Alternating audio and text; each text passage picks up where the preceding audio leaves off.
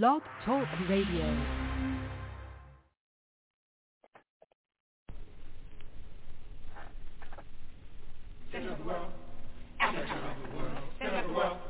Africa, the center of the world. Latitude 0, longitude 0, planned by the Creator. Cisanthropus was the first man found on the earth. That earth was the motherland, Africa. We know that without total understanding of what happened in the past, it would be difficult to relate to the future. We know that within the structure of the music, there should be a message, and the message should be truth. So now, we give you Africa, the center of the world.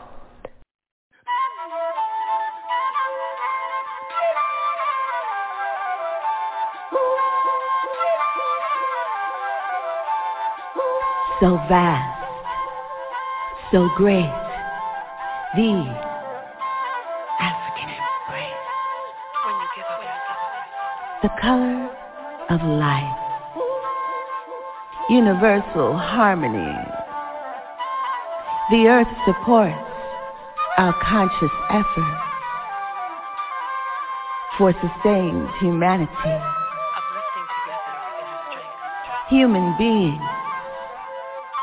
Human love. On a spiritual tip. Growing and exchange from one so vast to the other. So great. The African embrace. Live beyond. Love beyond. Your skin to where you belong.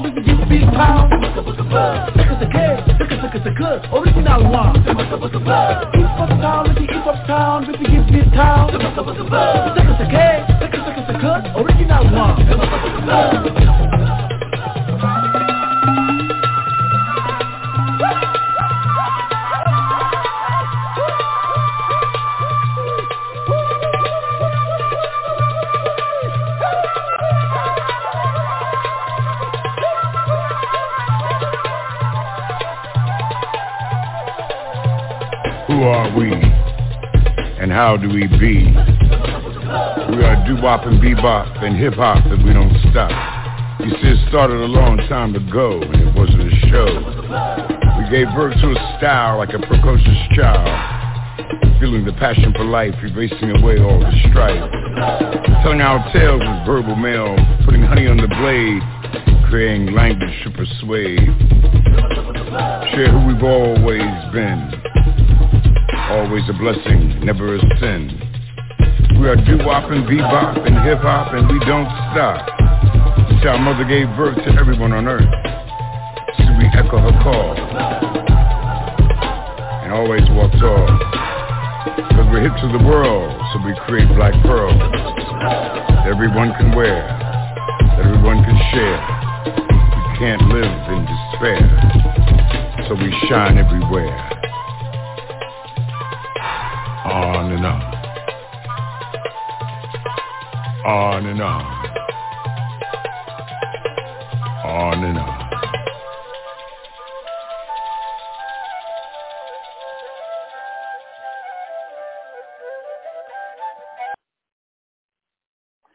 We welcome you to Africa on the Move. As your host, Brother Africa, it's always an honor and a privilege to come to your homes this evening where we can speak truth to the powerless and the powerful. It's the 18th day of September 2022. Our theme tonight is part 2, looking at the past and present. That's right, part 2, looking at the past and the present. We welcome you by dialing in at 323-679-0841. We're going to be dealing with some issues that reflect the past as well as the present so that we can get a better understanding of how we can move in the future. So join us today on this discussion, like always, as your host, Brother Africa. Our panelists going to stand in the seat. They're going to take the heat because as they define it, they're going to stand behind it, and we want you to do the same. So we welcome you to join us, and right now, like we always, on this program, you know how we get down by starting our party, by introducing our political panelists and analysts for today's program. At this particular time, we're going to bring in Brother Haki, and we can welcome him to Africa on the Move. Welcome, Brother Haki, to Africa on the Move. Brother Africa, thanks for having me. My name is Haki Kamafi Mishoki. Currently, I'm with African Awareness, and of course, Brother Africa, you know, excuse me, my thing is all about institution building. But you know, one of the things, you know, when we talk about institution buildings, we certainly have to be aware of some of the philosophical undercurrents that take shape in the society. Oftentimes, philosophies that we embrace are not necessarily in the interest of humanity, but we embrace them simply because we've been conditioned to embrace them. One such concept is known as nihilism, and this notion that life is meaningless certainly has its currency, you know, in the context of capitalist America, where, you know, nothing really matters outside the pursuit of a dollar bill. So clearly, this question of nihilism has very perilous implications, you know, for the masses of people and for humanity generally. But anyway, Brother Africa, having said that, I want you to listen to this. Now, philosophy encapsulates how we see the world and our place in it. Ancient cultures like Kemet and the Nile River Valley cultures like Nubia Kush theorized about the unconscious called the Amenta. The theory holds humans are as much guided by what is observed as by perception shaped by stimuli received by the central nervous system and the neuromedullary activity of the brain. This theory, originally rejected by Rome, was revived in Europe during the Age of Enlightenment between the 17th and 18th century, when Western scholars discovered the multifaceted capabilities of the human brain. For example, children who are born geniuses in various disciplines like math, music, etc. Now, when Western embrace of such a theory generally is still viewed as, controversial. Gottfried Leibniz's essays on human understanding stated, quote, "There are hundreds of indications leading us to conclude that at any moment there is in us an infinity of perceptions unaccompanied by awareness or reflection," end quote. For the most part, has been ignored by mainstream institutions, relegated only to college-level philosophy courses. Perhaps This resistance to facilitate this theory to mainstream inquiry exists because it would dispel the notion of biological distinctiveness or racial characteristics, or more generally, undermine capitalism's modus operandi that the system is in total control of their population's existence. Now, the downside of not embracing this theory embraces the downside of not embracing this theory. The downside of not embracing the theory that this theory embraces the commonality of all human beings is that it leads us to embrace ideas or philosophies at their core rooted in destruction and chaos. Rick Scott, a Republican of Florida, in addressing the Conservative Political Action Committee, repeated on several occasions the Democratic and the woke left are evil. Railing against progressives' repudiation of right-wing policies that facilitate social ills and needless suffering, Scott insists patriotism, bona fide American history, traditional U.S. morality, capitalism and benefit to the wealthy, fiscal conservatism, slashing social services and Social Security, rugged individualism, the strong prey on the weak, religious liberties, Christianity influences equal to the state, and firearm ownership are policies that benefit America, and any opposition reflects an evil proclivity that must be eliminated. Scott's embrace of achievement of power at any cost blinds him to the inequities that the left opposes. Scott's ability to turn logic on his head is what distinguishes nihilism in the society.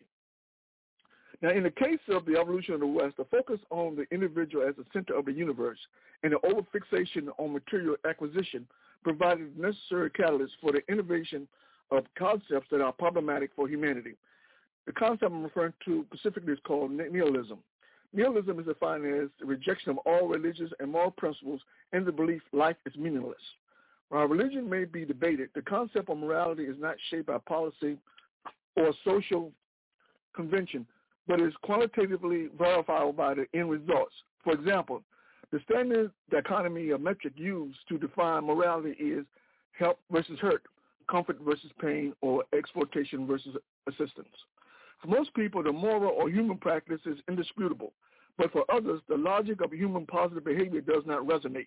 Instead, what is generally viewed as inhumane is perceived as rational and just.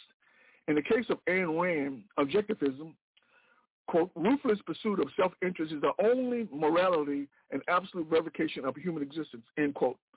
Upon closer inspection of Ayn Rand's brand of morality, according to some philosophers, is a belief in nothing, lacking in loyalty except money, with no purpose other than perhaps an impulse to destroy. In this context, Rand is a quintessential nihilist. However, to adequately understand the implicit danger of nihilism, we must appreciate its religious roots. The question of human existence has always fascinated human beings. For eons, the assumption has been humans are part of a greater consciousness that binds all living things. That all changed during the ascent of Rome, where religious clergy vied for power. Power could only be achieved by elevating clergy to the godlike status. This formula for securing and maintaining power eventually found its way into most of Europe. Picked up by philosophers like Kant, who reasoned we create reality that we are seeing, was a theme embraced by Nietzsche or Nietzsche, who observed highest values themselves. That value afforded leaders were only possible if subjects valued their leadership. Given leaders often discounted the interests of the masses, the value afforded leaders by the masses was indeed confusing. Further exploration in explaining the social phenomenon was not only confounding, but compelled Nietzsche to conclude the will for truth leaves us more confused. This sentiment was particularly present during the age of reasoning during the 18th century, with the growing belief culture was inexplicable. The only legitimate expression was what could be observed. Ironically, the lack of ability to quantify social phenomena dictated by the age of reason empowered leaders to assert more power, since an intellectual foundation failed to evolve, discrediting the justification for greater control by leaders. Even though the poor rebelled against economic exploitation, church leaders, by virtue of popular narrative sustained by faulty reasoning, prevailed in carrying out its will. Nietzsche had to concede without an intellectual foundation, intellectual curiosity would not be sufficient to compare authorities to investigate social neurological functions in everyday life. Confronted with this paradox, Nietzsche declared God is dead. Nietzsche's declaration did not support this belief in deity, but on the contrary, recognized creation was all-inclusive. He recognized at the time the ability to shape narrative that embraced the relationship between brain function and human consciousness, or the inextricables, which accounted for for a irrational human existence in which wrong is right, injustice is justice, war is peace, complicated the use of rational facilities like human will and instinct, rendering God has no place. Nietzsche, through his writings, implies human will instinct is intrinsic in all human beings. If human will instincts are endemic to all human beings, from where do they derive? The implication is such traits are hardwired into our collective DNA. If self-traits are hardwired from birth, it suggests an omnipresent intelligence as the catalyst. Whether one is atheist or agnostic, the psychobiological roots of humans that manifest themselves globally cannot be denied.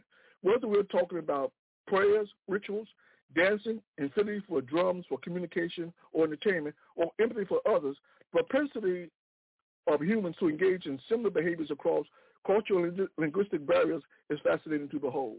The only question is, if we're all endowed with a human will and instinct, why do people behave in ways that's contrary to human will and instinct by engaging in behaviors that are destructive and counterintuitive?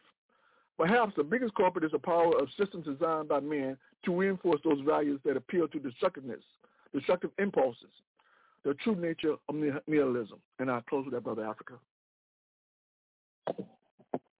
Thank you, Brother Haki. Next, from Brother Haki, we're going to bring in Brother Anthony with All African Peoples Revolutionary Party GC. We're going to welcome him as well to Africa on the Move. Welcome, Brother Anthony.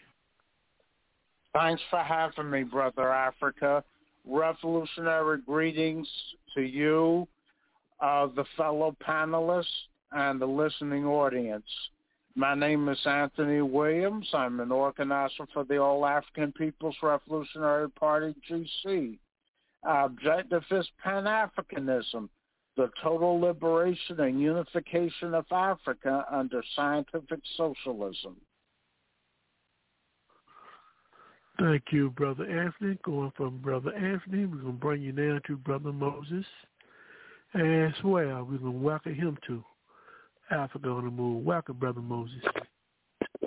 Thank you, Brother Africa. And greetings to everyone within the sound of my voice, especially the illustrious panelists. My name is Robert Andrew Moses. I've been in the struggle for scientific socialism from the moment I was introduced to Marxism during a government class back in my high school years, 1968. I call Marxism the race to cure racism. I bear witness that there's one God, Jesus, who is the author and finisher of my faith, and that Mao Zedong is his messenger for government. Fathers, help your children. We don't reverse correct verdicts. I'm pro-choice, and I vote. I believe women hold up half the sky. I'm pro-ERA, Equal Rights Amendment, yes, ERA. And the struggle continues. The unites the many, defeat the few, to recognize our common interests and our common oppression, our common enemy. I adhere to Marxism, Leninism, Mao Zedong thought, meaning that Marxism, Marx, Engels, Lenin, Stalin, and Mao Zedong were the cornerstones of my ideological outlook in the world today. And as Mao said, let 100 schools of thought contend, let 1,000 flowers bloom. And as the brother always says, if we define it, we stand behind it. So, as Chairman Mao would say, long live the People's Revolution, all power to the people. Thank you. All power to the people. Thank you, Brother Moses. And from Brother Moses, we're going to bring in our beloved Sister Eleanor. Sister Eleanor, welcome to Africa on the Move. Thank you, Brother Africa. Good evening to our listening audience and fellow panelists. Thank you so much for allowing me to participate in this evening's forum. Thank you. Thank you, Sister Eleanor, and to our listening audience. This is Brother Africa on Africa on the Move. It's the 18th day of September 2022. We're going to take a revolutionary culture break, and when we come back, we're going to invite you to join our political panelists and analysts as they discuss what's going on in our world and the community. We'll be right back. This is Africa on the Move. Join us.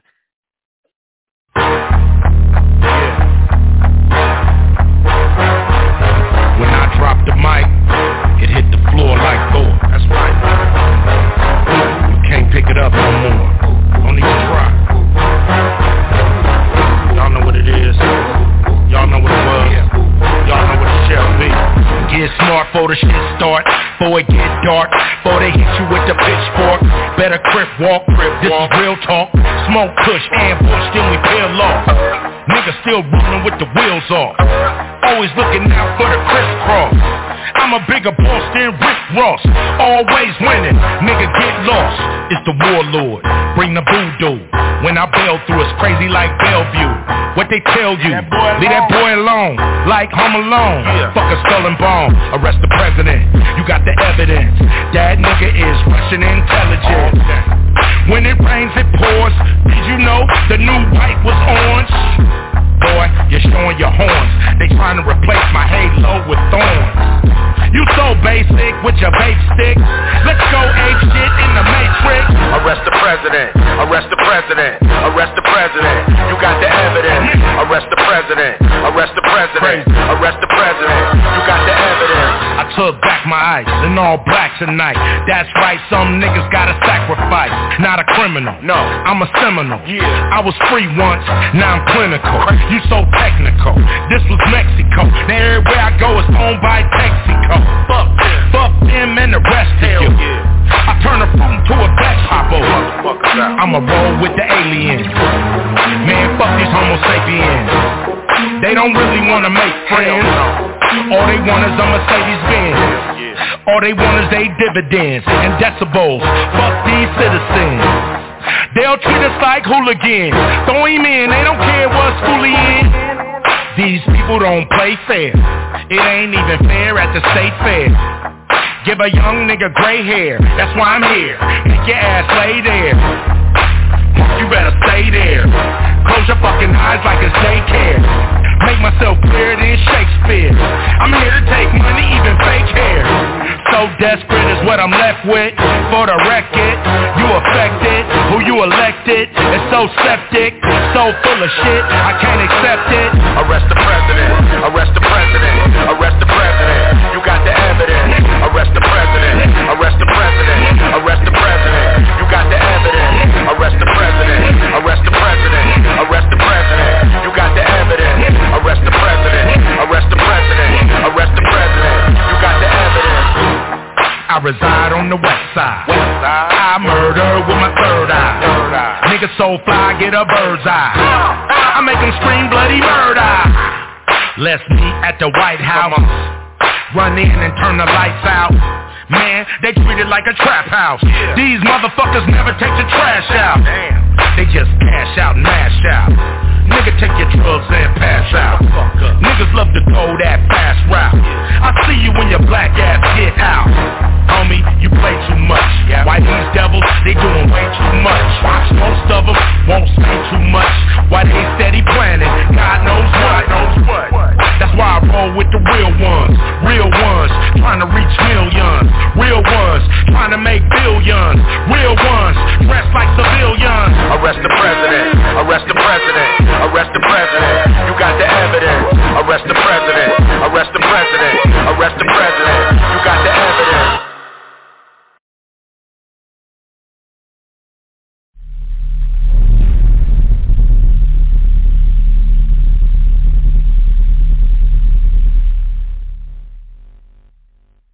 Up. That's his real name, Low-Key? Low-Key is not his real name, surprisingly enough. It's an important line there. I'm all about peace and love. Yeah. Okay. They're calling him a terrorist. Okay, one nation in the world has over 1,000 military bases. Can you guess who? It's. Let me give you a hint. Qatar? It is not Luxembourg. not just Muslims that oppose your imperialism. He's going to tell you who it is. Lumumba was democracy. Mossadegh, Allende. There you go. Okay, so this is the rapper. All right, that's his music. Bust a beat for me, what? All right, sure. I don't want no Obama nation. I'm not gonna vote for your inauguration. I don't need no Obama nation. I'm not gonna. Limbaugh is a racist, Glenn Beck is a racist. Gaza Strip was getting bombed, Obama didn't say shit. After you divorce yourself from the right-wing propaganda campaign, it's all simple and plain. America could stand the game. Your president got an African name. Now who you gon' blame? When they dropping bombs out of them planes, using depleted uranium, babies looking like two-headed aliens. Follow the money trail that leads to the criminal, and nothing subliminal to it. That's how they do it. See their game they run.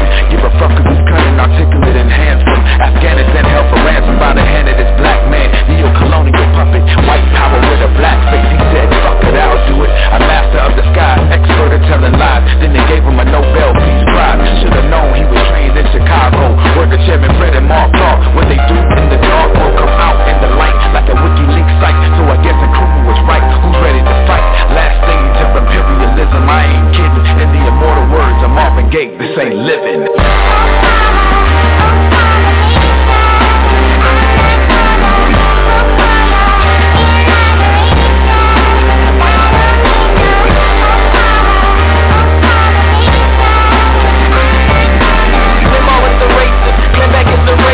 Gaza Strip was getting bombed, Obama didn't say shit. OBAMA, you ain't fooling everyone, I see the games you play.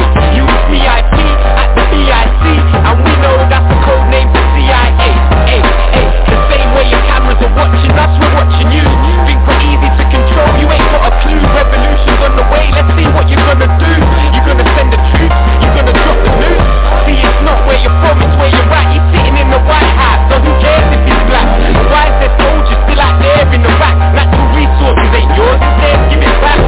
You're just another puppet, but I'm not surprised. Look at Colin Powell and Condoleezza Rice. They didn't change shit, house niggas fresh off the slave ship. You all burn in hell, even Michelle Obama nation.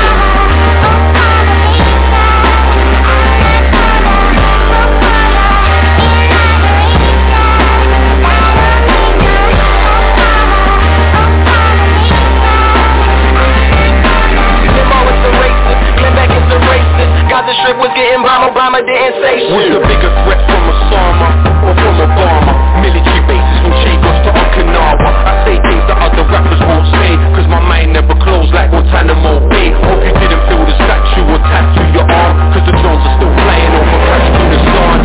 Did he defend the war? No, he extended more, even had the time to attend the coup in Ecuador. Morales and Chavez, the states are on the hunt for ya. Military now stationed on bases in Colombia. Take a trip to the past and tell him I was right. Ask Ali Abu Nima and Jeremiah Wright.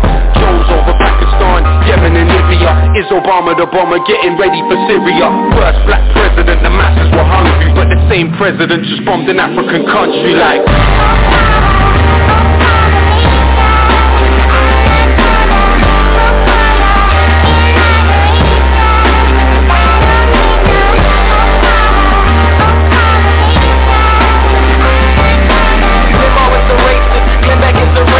Gaza Strip was getting bombed, Obama didn't say shit. The Jonas Brothers are here. They're out there somewhere. Sasha and Malia are huge fans. But boys don't get any ideas. I have two words for you. Predator drones. You will never see it coming.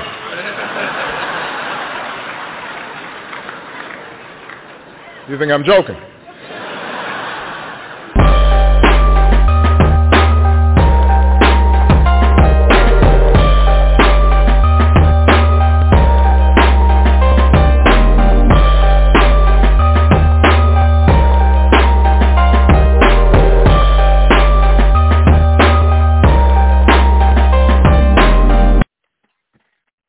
We'd like to welcome you back to Africa on the Move.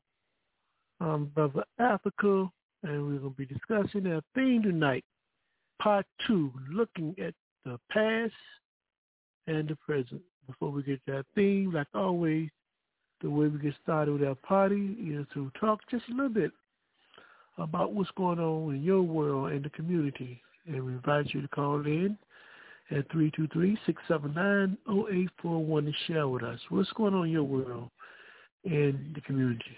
While we're waiting for you at this point in time, like always, we're going to bring in our political panelists and analysts for the day and see what's going on in our world and the community. Brother Haki, lead us all and talk to us. What's going on in your world and the community, Brother Haki? Yeah, there was a very interesting bit of news in relation to a 9-year-old girl who took on her teacher around the question in terms of, indigenous people's history. And it's a very, very interesting piece. Presumably this came out of Canada. One of the very strange things about this particular article, I researched it trying to find out the source of this article, but they're very, very vague in terms of this name of the school and the state in which this news came from. So it's very, very interesting in terms of this ability, this desire apparently, to really to sort of obfuscate, the significance in terms of, what the particular bit of news represents. But in any event, this little 9-year-old girl, she's a little indigenous girl. What's great about it is that, she actually took a stand and she fundamentally understood, that because, she lives in a Western state doesn't mean that somehow because, the Westerners write the history, that the history is in fact true. And so at 9 years of age, understanding concretely, that the victor's victory doesn't ensure an honest accounting of history, I think for a 9-year-old it's very, very impressive. In addition to, I think that, the mere fact that, she's 9, and when you talk about inquisitiveness among children, one of the things you want education to do is to get children to be inquisitive, to ask questions. One of the things in terms of inquisitiveness in America is that a lot of times the kids are just so zoned out, because of very sociological factors, that a lot of times you could say almost anything to the children and you don't evoke a response whatsoever. You could tell a lot of kids in America, the sky is red, black, and green. And the kids wouldn't say a word. They wouldn't dispute it at all because they're really not engaged in terms of educational process. But clearly, here's a little girl who's very much engaged in terms of political process. And so clearly, you got to take your hats off to her. And her mother, in terms of her mother and her father, in terms of instilling certain information in her, it's priceless. So I'm very happy to have read this. But finally, Brother Africa, also, I think that, one of the things is that, I'm somewhat dismayed in terms of the teacher's response, because one of the things is that when you think about the fact that here's an opportunity to a teaching moment, you have a young indigenous girl telling you that your view in terms of history is somewhat problematic, and she's telling you why, as opposed to incorporating what the little girl is saying in terms of her presentation. She in turn turns against the little girl, and then it winds up that the little girl has to go to a parent-teacher meeting to resolve this issue in terms of what they perceive as somehow the kid being somehow difficult. So clearly, Brother Africa, this case is very, very problematic. But I'm very proud of the fact that her parents did a very good job instilling in her in terms of her history, her contributions to the nation, and so forth. I think that given this case, I certainly hope that when they have this parent-teaching conference, that the entire community will be behind this child in terms of presenting their concerns to the school, because clearly one of the things is that if kids are not free to truly think, to freely analyze, or to freely deconstruct, then what is the role of education? Of course, we understand in the context of America, increasingly education has been under attack by the right wing. In fact, we understand that since the 70s, the right wing has been attacking education, because their point is that one of the ways in which to maintain control is to ensure that the population is not informed, and so they've been, very forcefully trying to deconstruct, education. And so clearly, when this young girl took a stand that she took, it sort of gives us faith in terms of the willingness out there for people to stand up and to fight for the right for education, because education is so important in terms of being able to not only critique, but to bring into existence a better world. So I'll close with that, Brother Africa. That's a good lead-off story that you share, Brother Haki. Encouraging to know that always hope when we talk about young people today. Now let's just move to Brother Anthony. Brother Anthony, what's going on in your world and the community? Okay. A few things. Let's see. There is a hurricane, Hurricane Fiona, that made landfall in Puerto Rico and knocked out all of the electrical power in Puerto Rico. There is, according to what I heard on the news, there is no electricity in Puerto Rico as of this moment. So let's see. So any of our listening audience that's in Puerto Rico or have relatives in Puerto Rico, my heart goes out to you. It's a very difficult time right now. Also, Gustavo Petro, president of Colombia, is visiting Queens, New York this afternoon. And let's see, I'm not sure of the purpose of his visit, but anybody who's in the New York area that has a chance to hear what he says, check him out if you have time. Also, the All African People's Revolutionary Party, GC, held a webinar commemorating the work of Asachifo Kwame Nkrumah, whose birthday is this Wednesday, September 21st. And in that we paid tribute to his works, his achievements, and also had a discussion on what is true Pan-Africanist. And we had a nice turnout.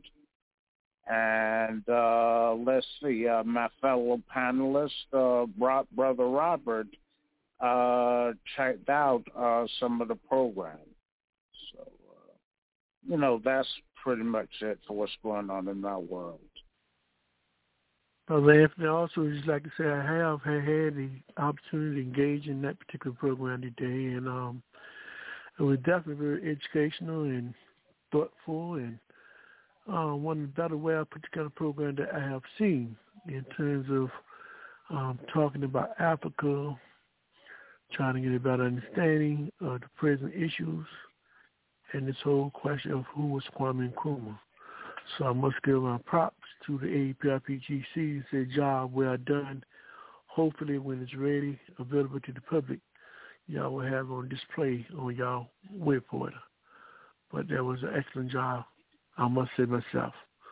Thank you, Brother Anthony.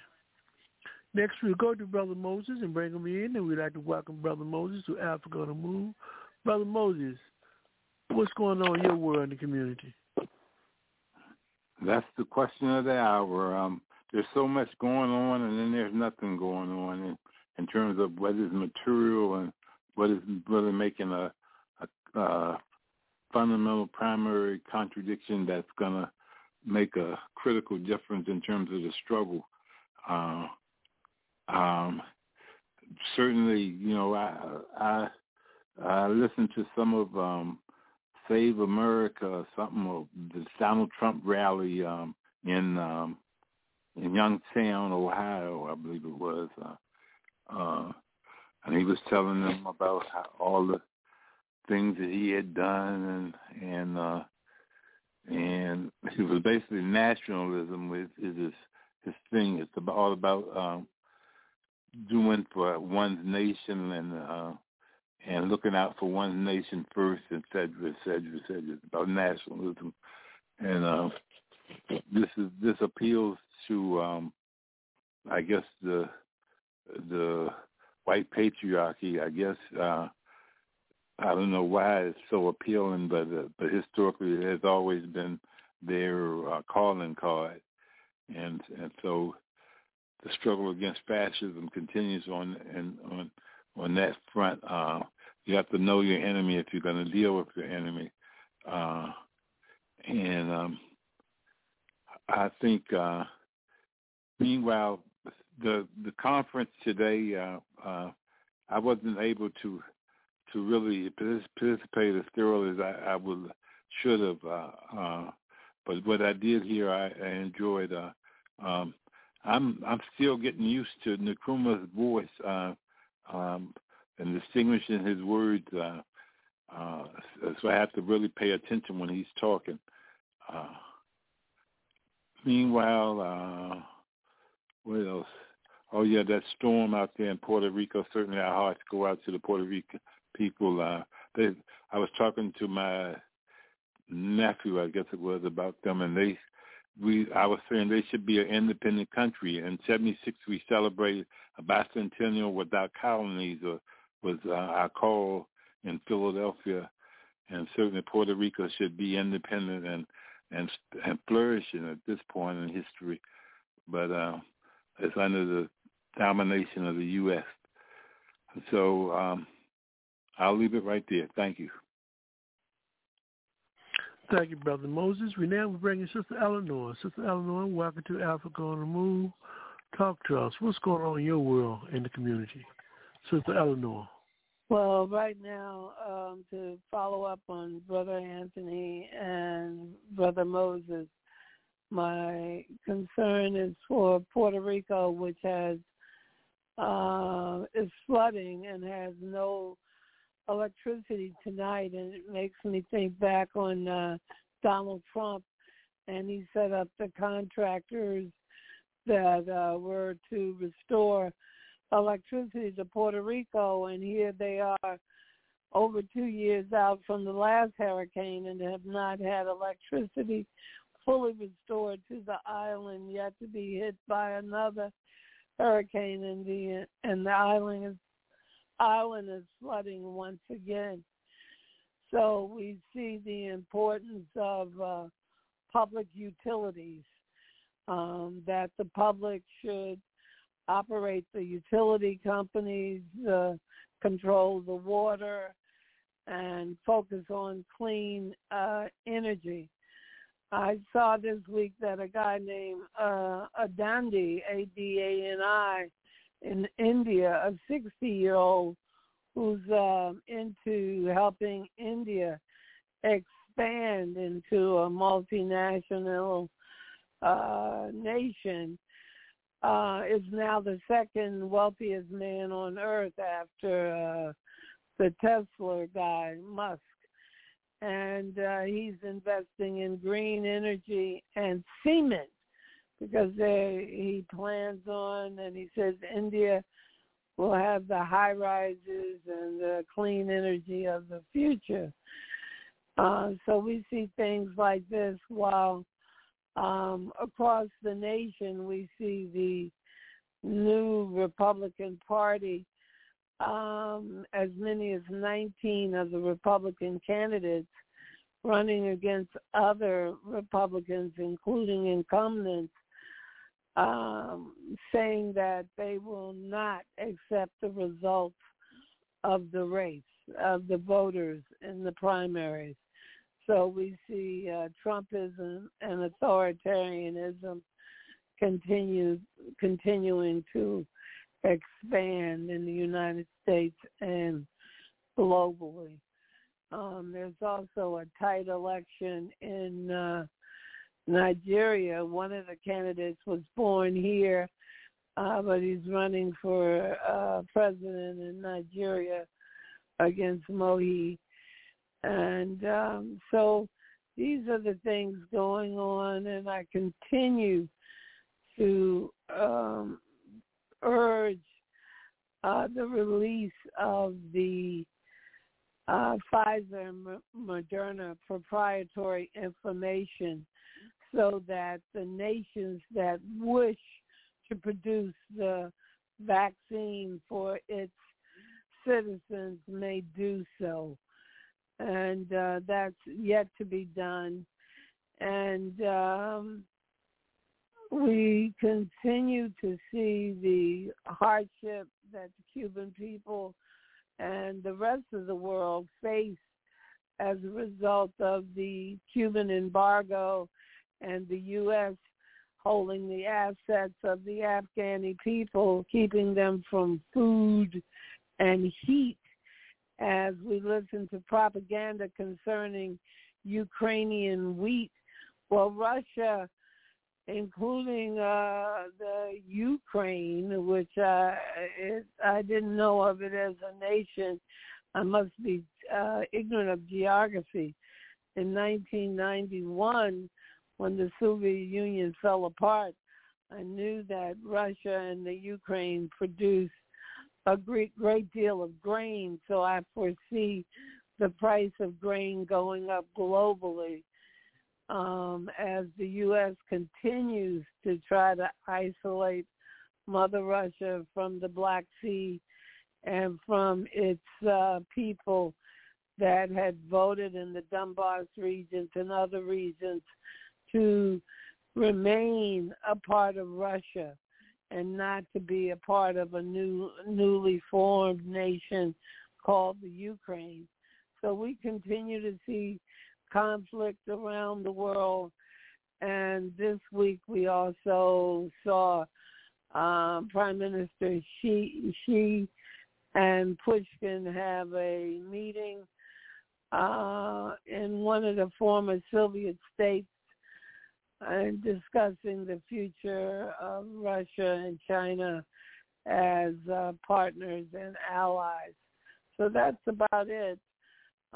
Global warming continues to have an impact, and we see the drought in the western United States, across the Sahel, in Africa, from the Horn of Africa all the way to the Atlantic Ocean.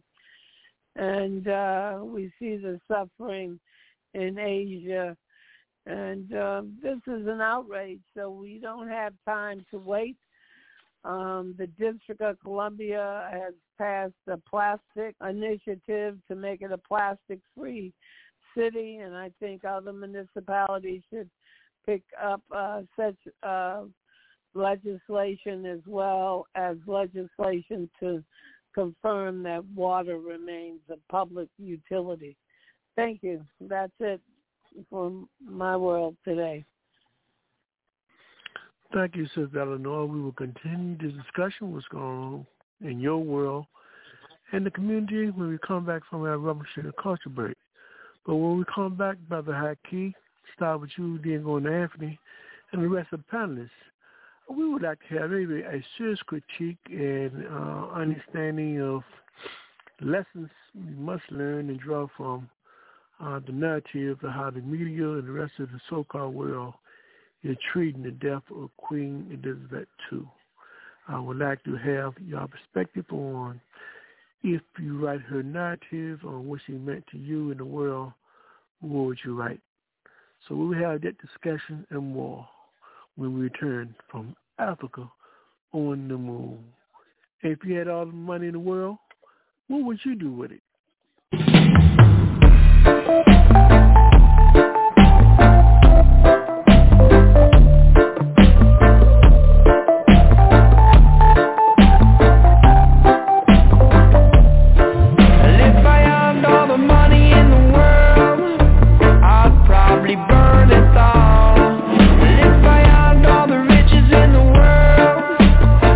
Surely burn it all. 1 in a million.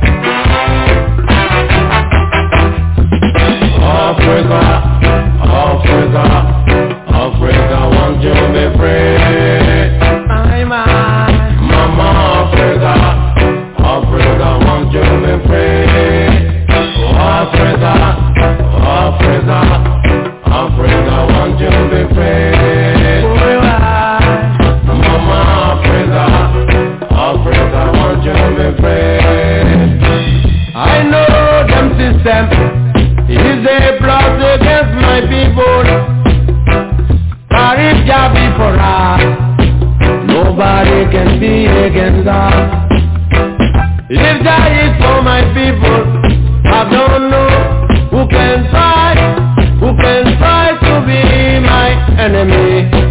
My Africa want to be free. Africa, Africa, Africa want you to be free. Mama Africa, Africa want you to be free. Africa, Africa, Africa want you to be free. Mama Africa, Africa want you to be free. As I know your system is a block against my people, but if Jah be for us, nobody can be against us. If Jah is for my people, I don't know who can try to be my enemy. My Africa want to be free. Africa, Africa, Africa want to be free. Mama Africa, Africa want to be free. Africa, Africa, Africa want to be free. Mama Africa, Africa want to be free.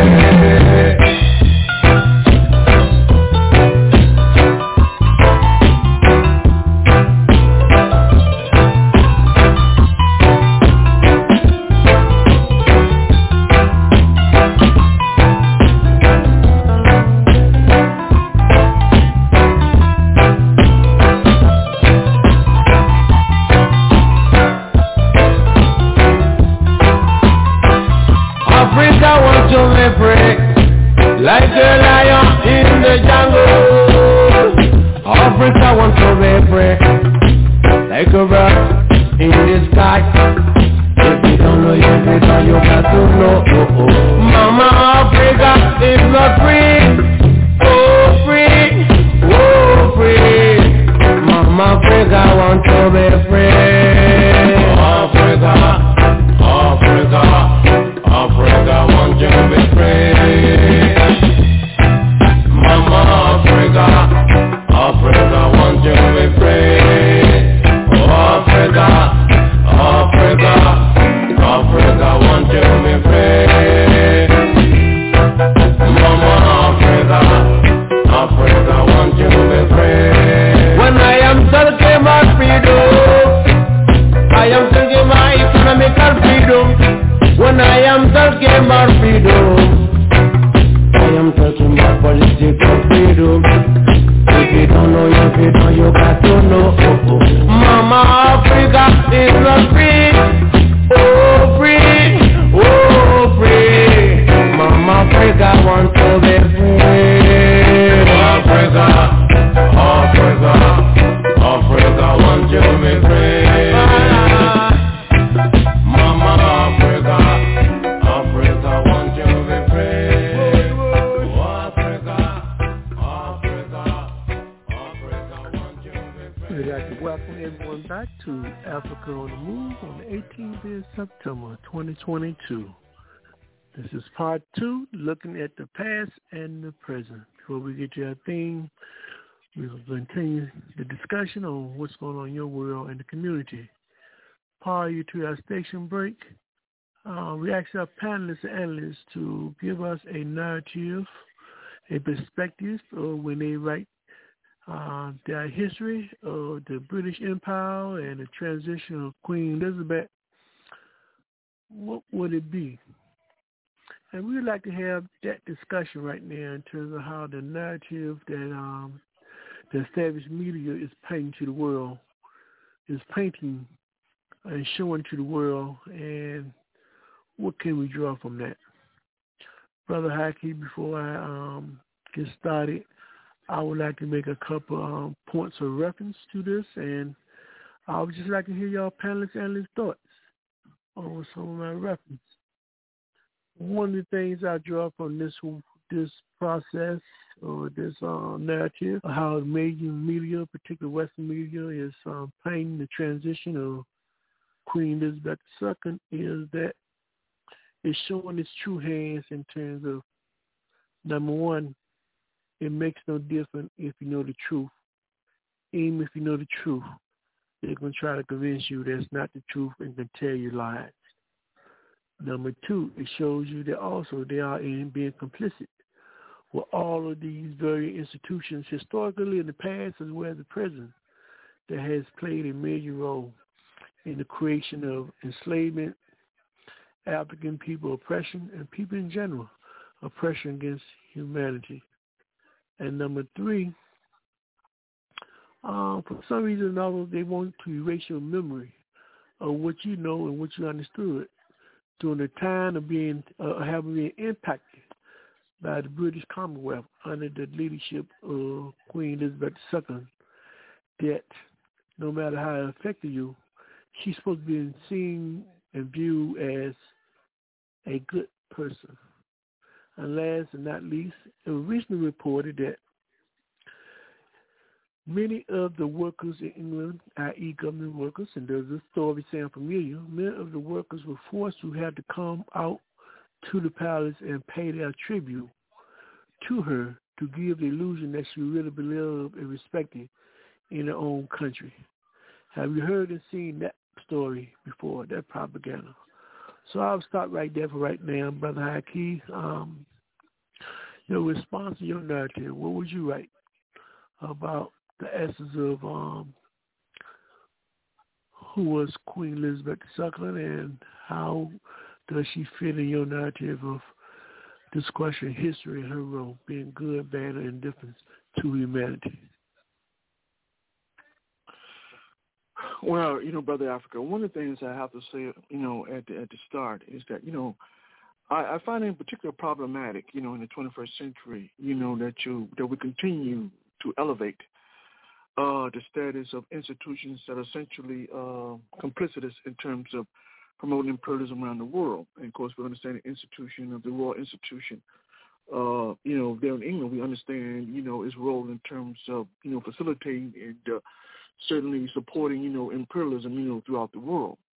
And often when you see examples of the former queen, going to Africa, shaking hands and smiling and pretending like she really gives a damn about the suffering of the people, I think for me, I find it very abhorrent. But nonetheless, it's a function she had to carry out because she understands specifically her role was to the extent that's possible to subjugate or certainly create the conditions for subjugation for the masses of African people, in the African continent and throughout the world. So clearly, this institution as it stands in the 21st century, I don't understand why it still persists. And certainly to provide some type of recognition for it, for me, is extremely problematic. The thing is that, in order for you to prevail at this notion that in fact that somehow the queen represents some tangible good for humanity, one would have to be seriously ignorant, or one has to seriously embrace the class aspect in terms of British society. Because clearly the royal family focus has nothing to do in terms of what is the best interest of the masses of folks. Their interest lies in terms of perpetuating or propping up a system which historically, as well as now, has no relationship whatsoever in terms of trying to bring about that which is best for humanity. So for me, I find it all problematic. Now, the particular question that you pose in terms of the media role, in terms of, propping up this image, that's what they do. Keep in mind that when we talk about the role of the media is to prop up the role of those who are established, those who are powerful, those who are wealthy. And true to its creed, what it did is it promoted the idea that somehow Queen Elizabeth passing was somehow a giant hurt, for humanity. Of course, it doesn't deal in terms of the symbolic nature of what she represented.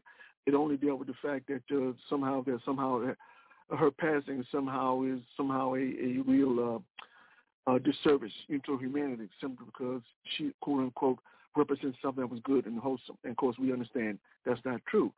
Also, the question in terms of slavery, Brother Africa, and imperialism, I talked about that. So without repeating what I said, there's no question in terms of the role she played in terms of propping up imperialism. I mean, her visit to the continent is nothing in terms of addressing the historical wrongs, certainly the economic wrongs committed by Great Britain against the people of Africa and throughout the diaspora. Her role was to conceal that role and to make people think that that in fact that the British Empire or the British country was somehow concerned about the aspirations of African people. And of course, we know that's not true. Now, so as far as being viewed as a good person, one of the things personally, I didn't know her personally. I only know the institution that she represents. In that context, because she represents an institution that's fundamentally flawed, that's fundamentally, unjust, I have to, I can, in all honesty, separate, who she is as an individual from the institution that she props up. And in supporting that institution, she understood that certain mandates she had to carry out, that certain ideas she had to prop up, there's certain relationships she has to reinforce in terms of maintaining that lifestyle that she has, in that palace. So in that context, clearly, in terms of her complicity, or her duplicity, in terms of the wrongs committed against African people around the world, it can't be whitewashed. So I think in that context, when we talk about she's a good person, I can only say that based upon the institution that she represents, she's hardly a good person. So clearly, it seems to me, if she's a good person, then what she should have done is commit class suicide and say, listen, this institution is fundamentally flawed historically. It represents the oppression of people. It represents the impoverishment of nations, and it's fundamentally wrong. And so therefore, I'm going to use this as a platform to speak out against that which is wrong. That never occurred because she understood her interest lies, with the power structure, and she won't bow to betray that for the interests of humanity. So clearly, as far as being a good person, I think that's pretty much self-explanatory. Also, lastly, Brother Africa, I think in terms of forcing the workers to go to her, to her procession, I think to a large extent, I think it has to do with the fact that they want to create this perception, in fact, that that her passing was just so traumatic for so many people, that people just had to come out. So by forcing workers to go out there and participate in that, they really take these pictures which show these people in large lines waiting to view her casket. It gives a perception that in fact she was well loved, she was well admired and well respected. But that's precisely what the media want to project. That's precisely why. And so I'm sure a lot of those workers who were compelled to go there were pretty angry. I mean, after all, most of them understand, that there's a real irony that when you talk about in terms of this woman who having access to lots and lots of money simply because of some historical accident by nature of birth, that she has access to over $500 million where people are working, just to make ends meet. Well, actually, they're working and can make ends meet. And so I know people in England or the UK are fundamentally aware, in terms of this disparity in terms of, what the Queen brings in and what they bring in terms of earnings. So clearly, I think for the overwhelming workers probably in the UK, there's no real love lost in terms of her demise, because I think for their perspective, the whole system in terms of the British royalty needs to be eliminated. So I think that from the system's perspective, forcing those workers to go out served its purpose, and that was to make people think that that she did a good thing while she was here on this earth. So clearly, Brother Africa, I certainly hope that this notion in terms of the continuation of the British royal family, I would certainly hope it will come to an end. I certainly hope the people in the UK realize the absurdity in terms of having, a king or queen, here in the 21st century, and a real insult, in terms of, what the royal family stands for, particularly in reference to, their own lives. And I'll close with that. Thank you, Brother Haki, and we're going to Brother Anthony. Brother Anthony, your response to my narrative, and how would you write the history of the transition of the so-called Queen Elizabeth II?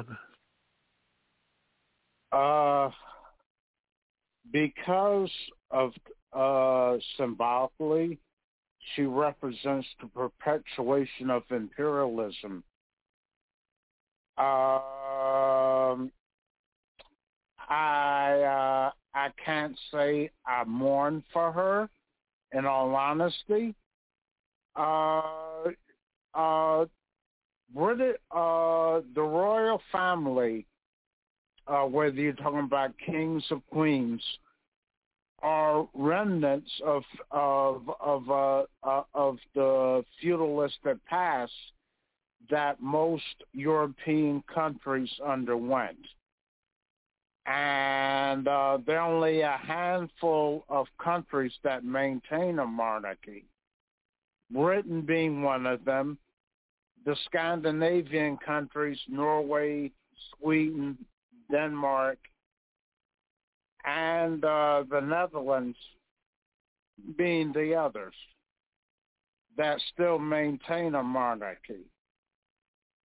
And to a lesser extent, Monaco also. I forgot about that one. That's a principality to the south of France. But anyway, that's a holdover of feudalism. And the reason why they able to maintain this expensive holdover from feudalism is because of the exploitation the British Empire exerted throughout the world.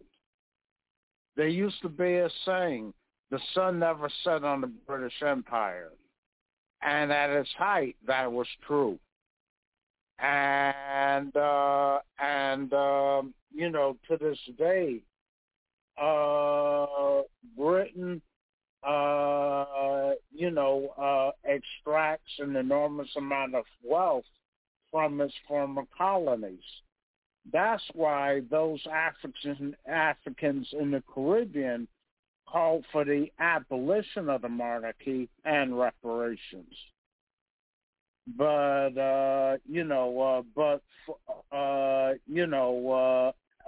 let's see.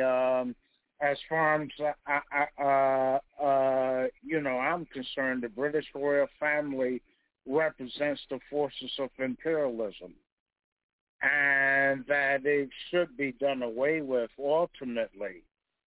But as long as Britain continues to be able to exploit Africa and African people for its wealth, it will maintain that monarchy until the people get fed up enough with it to overthrow it.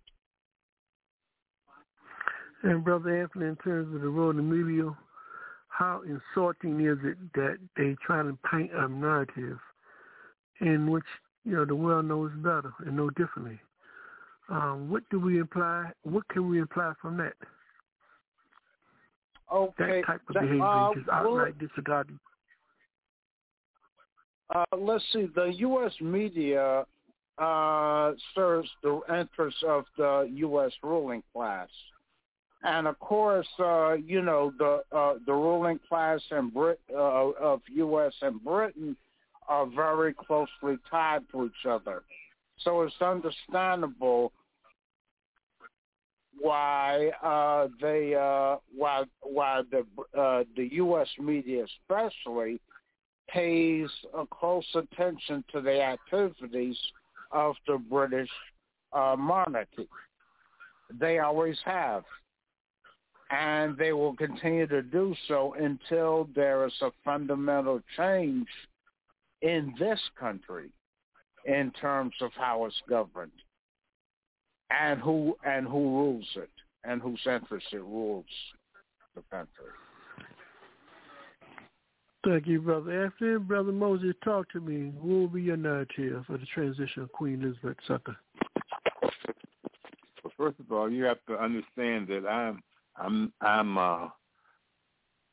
have a principle saying I'm a Marxist, and so as a Marxist, I recognize feudalism as a epic, a historical epic in terms of political economy and stuff, and so just as capitalism is a historical epic, and so these institutions, historical institutions that have been around for ages.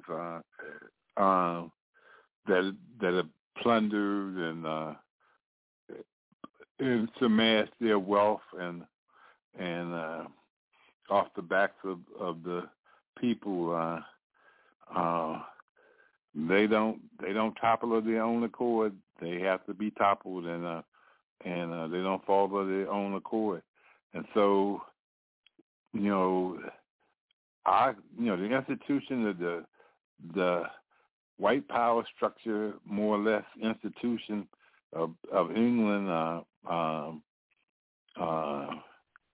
and I mean, I second only to the, maybe not second, but between them and the Pope, I don't know which one, in terms of reactionary institutions. I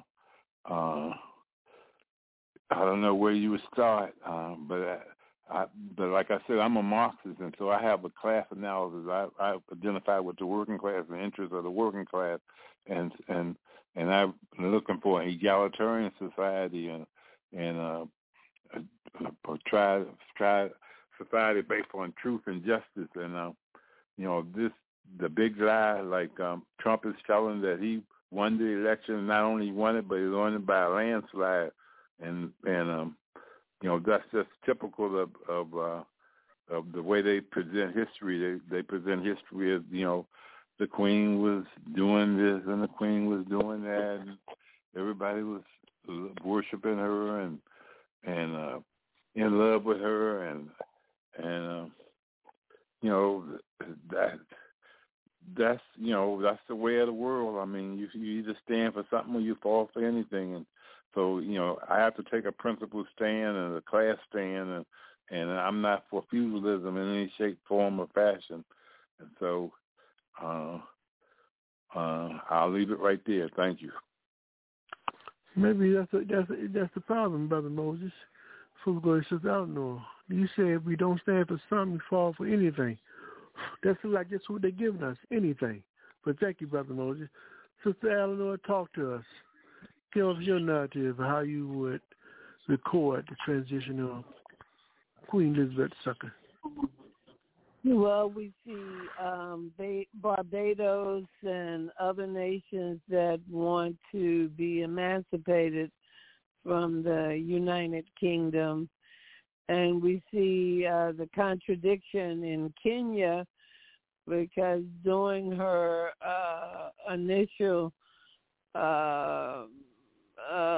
transition to becoming queen in the 20th century was while the British occupation took a violent turn against in Kenya at that time. So there are many contradictions. And again, the royal family doesn't rule Great Britain, but there are many nations that continue to support these feudalist families where your bloodline grants you some greater right than other people, and ignores in itself human rights. So we see the money and the pomps and circumstances of her transition. I understand it's going to cost more than 6 million euros, about more than $8 million just to bury her. I don't have much to say. It is a feudalist, old-time feudalism. It was taken out in 1917 with the formation of the Soviet Union, and I continue to see in some African countries we still recognize kings and queens in terms of tribalism, but definitely the United Kingdom was before transitioning to changing its name, and even since changing its name, was definitely responsible for global expansionism and imperialism. And there's an issue of reparations and other things, and compensating people, in emptying that Tate Museum of the treasures that were plundered from other nations including our Mother Africa as well as India and other nations. So maybe this is an opportunity for Great Britain to look at that during her transition and return some of the treasures that is plundered from around the world and make this a new day, a democracy where people are voted in, and rather than being of royal blood. But I realize that the royal family hasn't ruled the country for decades, but nonetheless, it has that monarchy plays a great role in England, and the working class seem to be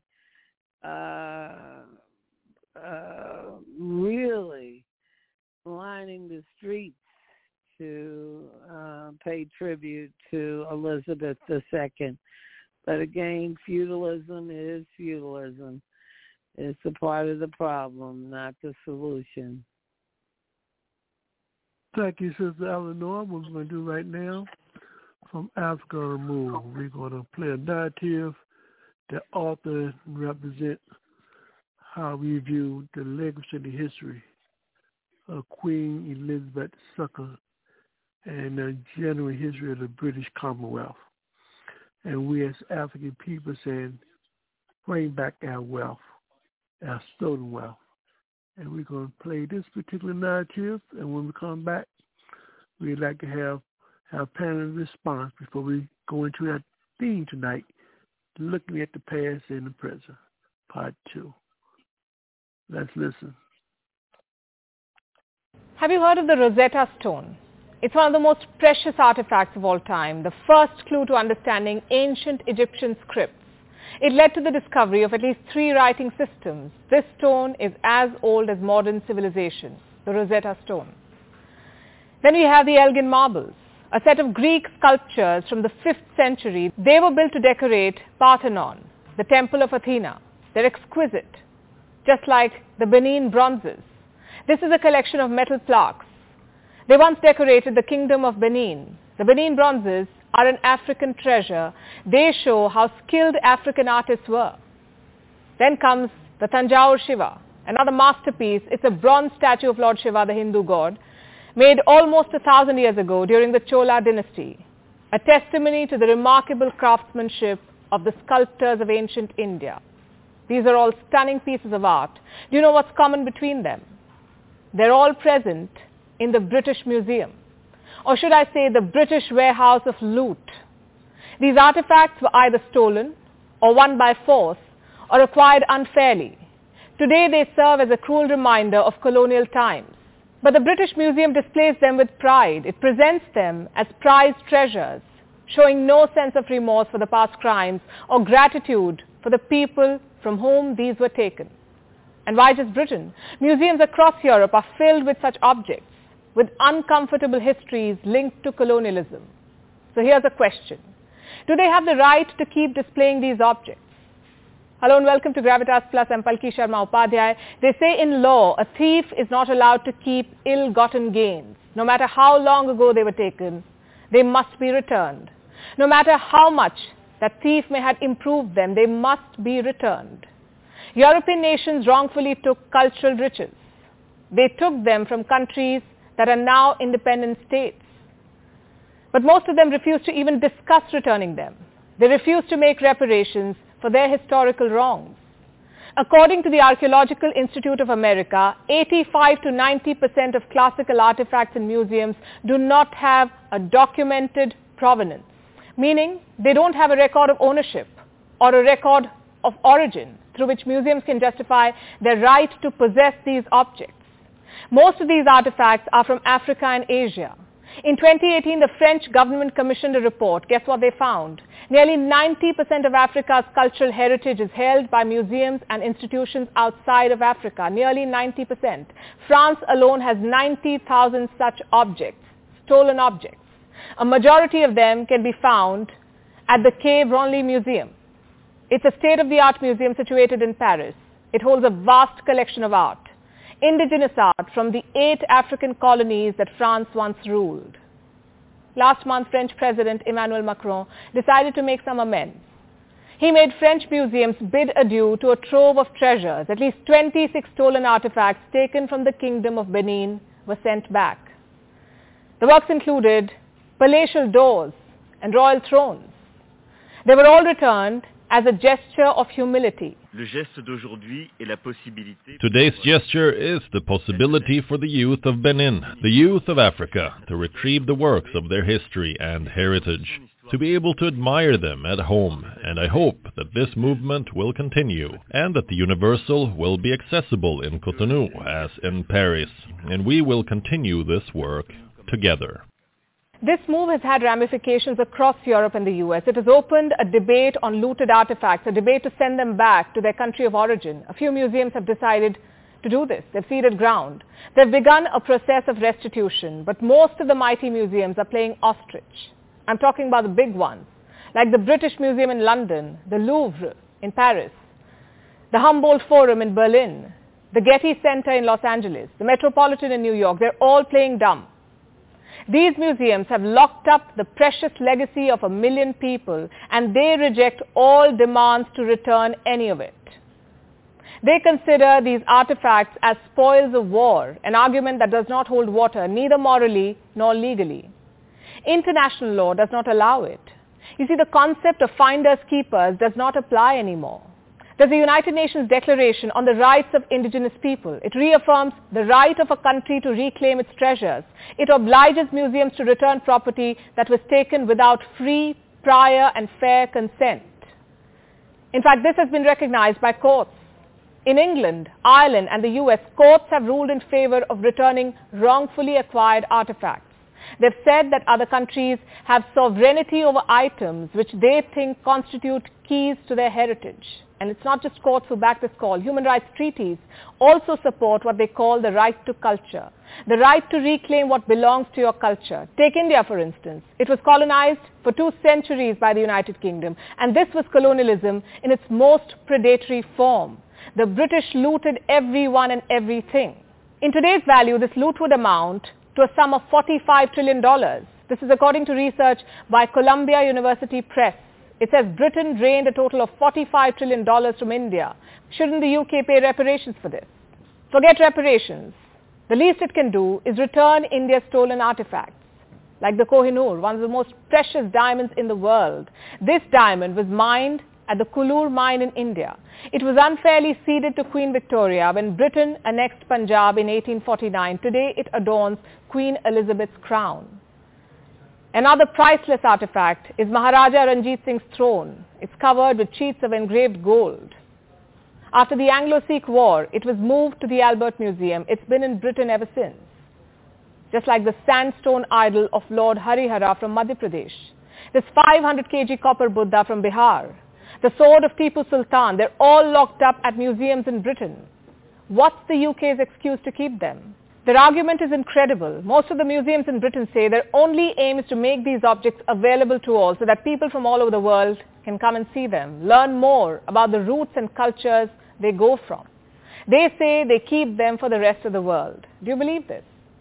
Do you buy this argument? It's like saying that some kid from Africa can always go to Britain to learn more about her culture. Why? Because Britain is the cultural capital of the world. Capital of colonial loot, more like. As for the public service they claim to do, here's what. People from all over the world can see African art in Africa too, and Indian art in India too. In fact, the whole concept of these museums is more like a colonialist fantasy of neatly cataloging the entire world in a single air-conditioned building so that Westerners do not have to cross continents to uncomfortable climates to see them. My point is quite simple. Artifacts belong to the countries of their origin, to places where they can best be appreciated, to people for whom they have the most meaning. So by holding on to them and displaying them for a fee, Western museums are still benefiting from their colonial legacy, still validating their historical wrongs and injustices. Their empires have crumbled, but their sense of entitlement has not.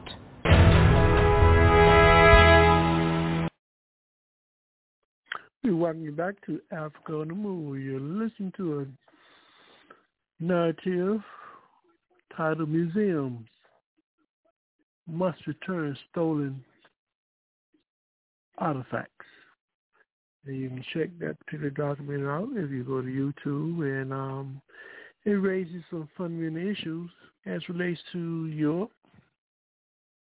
It relates to their very institutions and governments such as the European Union and England Commonwealth under the leadership of many of the so-called leaders, and the most recent one was Queen Elizabeth II in terms of her role of not only participating and maintaining stolen goods, but she would travel the world displacing the goods that were stolen and not to be viewed as a criminal.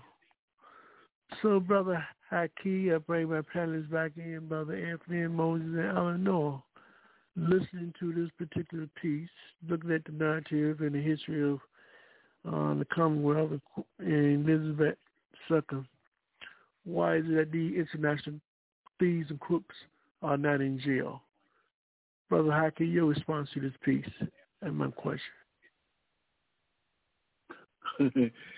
Well, why are the international thieves not in jail? Well, according to what they did, it was just and proper. There was no criminality whatsoever. They had a fundamental right in terms of taking that which belongs to them. In other words, their philosophy was that, we have the power to take what we want, and therefore we took what we wanted. So in that context, there was no crime committed.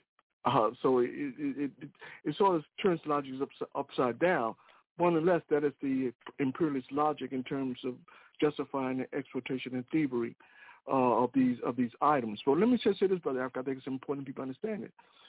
So even though Britain had promised to the Nigerian government to return some of the Benin bronzes, to Nigeria, the bottom line is that when we talk about Benin bronzes, we're talking about thousands of sculptures and plaques that need to be returned.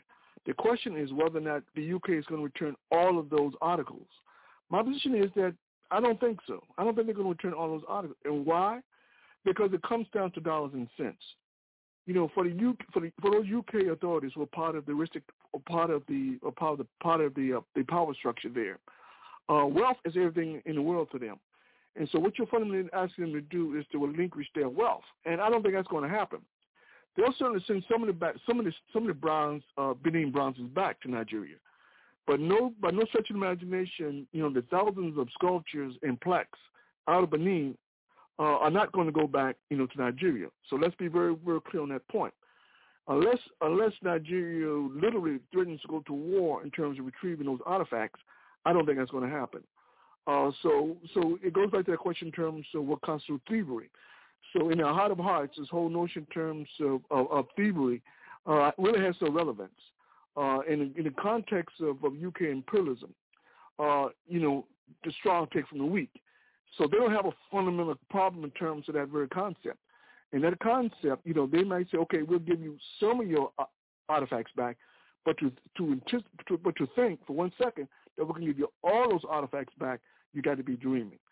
So I really realistically think that anything short of Nigeria saying, okay, we're going to go to war in order to retrieve those artifacts, I don't think all of those thousands of artifacts will be returned.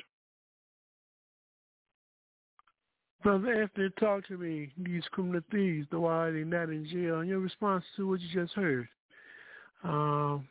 African artifacts, they have been taken, mostly by the West, and they can walk around and don't seem to have to worry about anything happening to them. Your response, Brother Anthony. Why is it that these criminal thieves are not in jail? And to put it concisely, because Africans are not organized. We are disorganized, and a disorganized people cannot defeat a well-organized enemy, which the British are. Let's see, and similar to a point I made when the sister brought up the issue of reparations. History has shown you only get reparations from a defeated enemy. And British imperialism has to be defeated, and before they'll give up anything that they have stolen from Africa, including all the artifacts. So if we want anything back from imperialism, we have to defeat imperialism.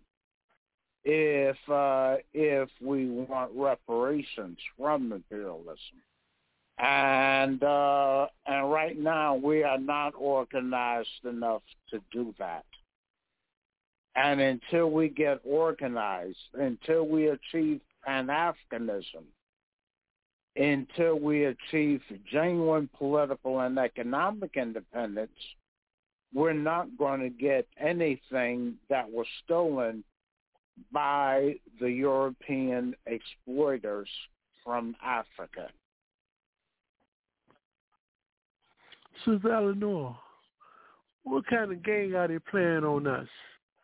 They take our artifacts, they take us from us, put us in museums and make us come look at us to pay to see ourselves. Your response is, Eleanor, why the internet thieves are not incarcerated? Well, first of all, I'd like to correct my last statement. I misspoke and spoke about the Tate Museum in London when I meant the British Museum. I don't know the correct name, but it, as I said, holds artifacts from around the world where the British Empire plundered. This includes what's now Nigeria and the Benin Empire. The U.S. Smithsonian and the Amsterdam and the Netherlands wish to give those artifacts back. And the people of Nigeria have asked to be sent back until they are able to prepare to secure them and they not be sold by the neo-colonialists or mismanaged or put into private collections. Nonetheless, the Royal Empire, the British Royal Empire, plundered Asia, Africa, and the plundered goods are there. And the world is a different place now, and people are preparing to take back their lost treasures. And that's just the way it is. It's something that has been that's needed to be done and is being done. I would imagine they'll have a lot of empty buildings. They'll have a couple of huge museums empty, so they'll need to change and become inventors and do different things other than exploit their brothers and sisters around the globe. Let me stop you right there, Sister Eleanor. Can I stop you right there? You have more time to speak on this issue, because we will continue it as we go into our theme tonight, part 2, looking at the past and present.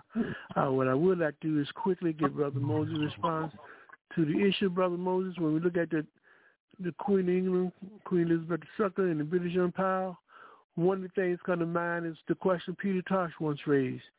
Everybody talking about crime, but tell me who are the criminals. Your response to the artifacts and this whole behavior of the British Empire, Brother Moses. Yeah, well, it goes without saying. I mean, everybody's on point. They plundered the earth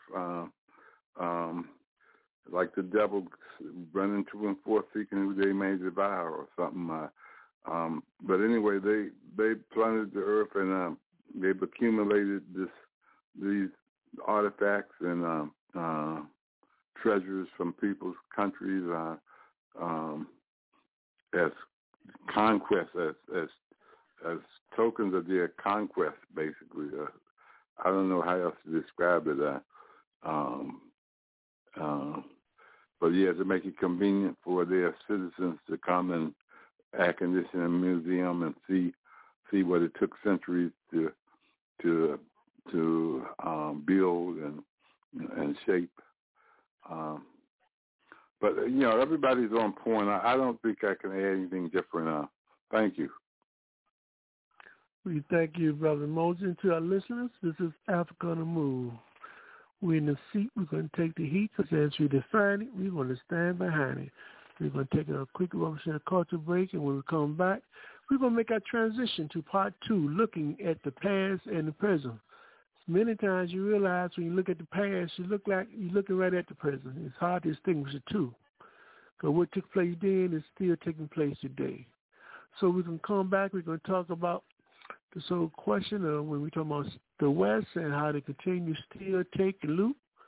We're going to talk about lessons we can get from this article that was written on September the 7th, 2022 from the Black Agenda Report titled Rwanda and Uganda, M23 militia reappear to slaughter and plunder the DRC, U.S.-backed Rwanda and Uganda. I wonder why. We'll talk about that with Brother Haki. We'll take the lead on this particular article. And we want you, if you get a chance, please check it out because it's something you must understand that many times our past definitely make up and influence our present. So we will have that discussion when we return. This is Africa on the Move with Brother Africa.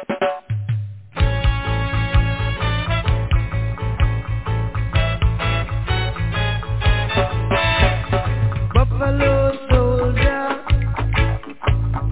dreaded like a rasta. It was a buffalo soldier in the heart of America, stolen from Africa, brought to America, fighting an arrival, fighting for survival.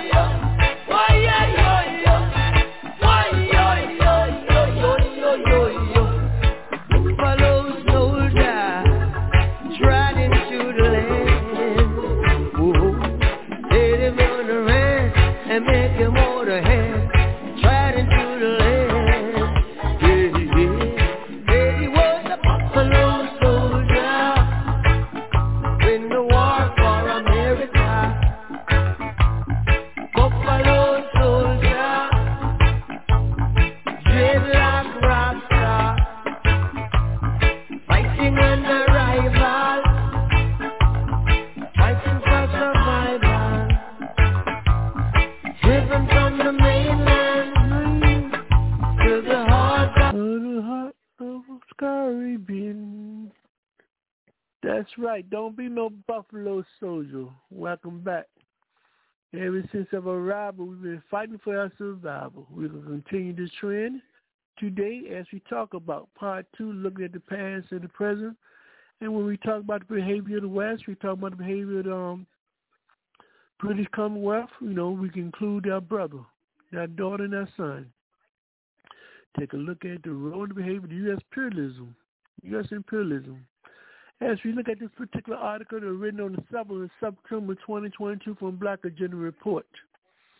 It's important to understand the past. Many times when you understand the past, you will put yourself in a better position of being able to understand the present, and you will understand maybe how to make the proper moves to be able to fight more effectively against your oppression. Brother Haki, when we look at this article, Rwanda and Uganda's M23 militia reappears to slaughter and plunder DRC, U.S.-backed Rwanda and Uganda. It's consistent because they act just like their mother. Their mother taught them very well.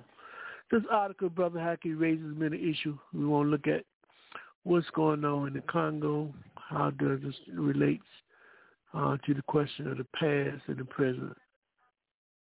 So in terms of looking at this article, Brother Haki, give us some lessons, some concerns that we can take from this particular article. The mic is yours. Well, in a nutshell, I think a lesson we can draw is that pluralism doesn't sleep. One of the things, as much as we want to believe, in fact, that there's a new day, the bottom line is that imperialism never sleeps. The strategies change, but the basic intent, of that policy remains the same. That is the destabilization of the entire African continent. And so when we talk about destabilization, I think it's important people understand in terms of the tremendous wealth that the Congo represents. The Congo on its own is capable not only of feeding the world, but providing the kind of energy states throughout the world need in terms of for the technological development. So the Congo has tremendous amount of resources, and in the process, a tremendous amount of power. And that is what the Western nations, particularly the United States, fundamentally is very, very afraid of, and don't want to come to fruition. They want to make sure that the Congo remains destabilized. And certainly a couple of people they have been using in terms of destabilizing the Congo have always been their two favorites, Kagame out of Rwanda and Museveni out of Uganda. This is not the first time they intervene in terms of the Congo, in terms of stealing the Congo's resources. So this is an ongoing dilemma. But what is different is the strategy employed by the West in terms of creating the perception that, in fact, that military intervention, recently had everything in the world to do with fundamentally chasing off Ugandan and Rwandan forces, for the good of the Congo. That was just a ploy. That was just to get people distracted, the world's attention away from what was really going on in terms of the Congo. And once the world stopped paying attention, guess what? Those same forces, Rwanda and Uganda, returned to the Congo to rape and pillage, the resources of the Congo. I think it's important we understand. When I say that these are two of America's favorite people, both of these individuals, it's a shame that they weren't born European. Because the bottom line, if they could change colors, I know they'd be on board in terms of changing colors. Because these are two self-hating Africans, and as far as Museveni is concerned, in terms of his joy, in terms of the role he played in terms of undermining Gaddafi, subsequently getting Gaddafi killed. As far as Museveni was concerned, that Gaddafi was a direct threat to his power, and so therefore he wanted more so than the West to get rid of Gaddafi. He unilaterally worked with the West to make sure that Gaddafi was marginalized. All the things he did for the people, there in Uganda, Museveni undermined, because he wasn't going to have the notoriety or the credibility, of Gaddafi to spread throughout the country. And because he understood that if Gaddafi's appeal spread, then inevitably people start asking him, why are you as the president of Uganda not doing more in terms of development of our nation? So therefore, he saw Gaddafi as a fundamental threat, and he moved along with the United States in terms of ultimately not only overthrowing Gaddafi, but subsequently killing him. So, and as far as the other guy, Paul Kagame, see, his position is that he's convinced that the way forward for African economies is a market driven system. Is the way for Rwanda to gain prominence in the world. So his position is that he's convinced that if you play ball with the West, that they would see, the benefits in terms of participating in terms of the economic development of Rwanda, and they will therefore come up with their checkbooks and say, okay, we're going to work with you. We're going to do what you fail in terms of resources. We're going to invest in Rwanda because we want to see Rwanda grow to be, a success. Of course, that kind of thinking is somewhat illogical. I mean, certainly when you think in terms of the history, in terms of Western investments in Africa, and when you think in terms of desire, in terms of the modernization of Africa, why would Kagame think that somehow the West are going to have a change of heart and start treating Rwanda fairly in terms of his investments, in terms of his investment policies toward Rwanda? This guy's very, very delusional. But just to show you how delusional he is, when the G20 held their meeting recently about 3 or 4 years ago, the only African face that you saw among the G20 was Paul Kagame. He was invited unofficially by the United States to be part of that program. You see, so the whole point was to establish this legitimacy among Western states, not so much for investments, but to understand that this guy is off limits. This is our guy. You do not do anything that's going to undermine Paul Kagame's policy. Whatever Paul Kagame does, you accept it. If he does something that undermines your particular economy, let's say France, then you swallow that. You swallow your pride, but you don't intervene in Rwanda because this is our guy. So they showcase Paul Kagame in terms of, being our guy in terms of G20 summit for that sole purpose. So this guy actually drinking the Kool-Aid. So he actually believes, that somehow that the West gives a damn about Rwanda. And so therefore his position is that in terms of creating that market economy that he talked about, part of that process, he thinks that the stealing of Congo's resources is the way to achieve that end. But what he doesn't realize is in terms of doing that, precisely what the United States want him to do, which is to destabilize Africa, which is to destabilize the Congo, which in effect not only destabilize Congo, but destabilize that entire central region of Africa. And of course, he doesn't care about that. His focus, his fixation is on terms of, having a Rwanda state that's similar to, say, Singapore, where everybody live relatively well. People know people on the street, poverty, people got employment, all those kind of good things that people need. But he has to understand that Singapore and Rwanda are two different locales, two different countries. The U.S. focus on U.S. ability in terms of undermining Singapore is very, very minimal, simply because Asian investments in Singapore. So therefore, Singapore is in a strategic position in terms of actually being able not only to control its economy, but designate where those expenditures go in terms of vitalizing the entire economy. Rwanda doesn't have that choice. But this guy doesn't understand that, because I think the self-hatred is just so deep among him for this guy. I think he could never fully understand, Western machinations and the kind of games they play in terms of undermining Rwanda and the African continent generally. So clearly, Brother Africa, I certainly hope that the message that we learn is that we need to understand that imperialism doesn't sleep. One of the things that, Brother Anthony keep talking about in terms of the importance in terms of organization, that is so key.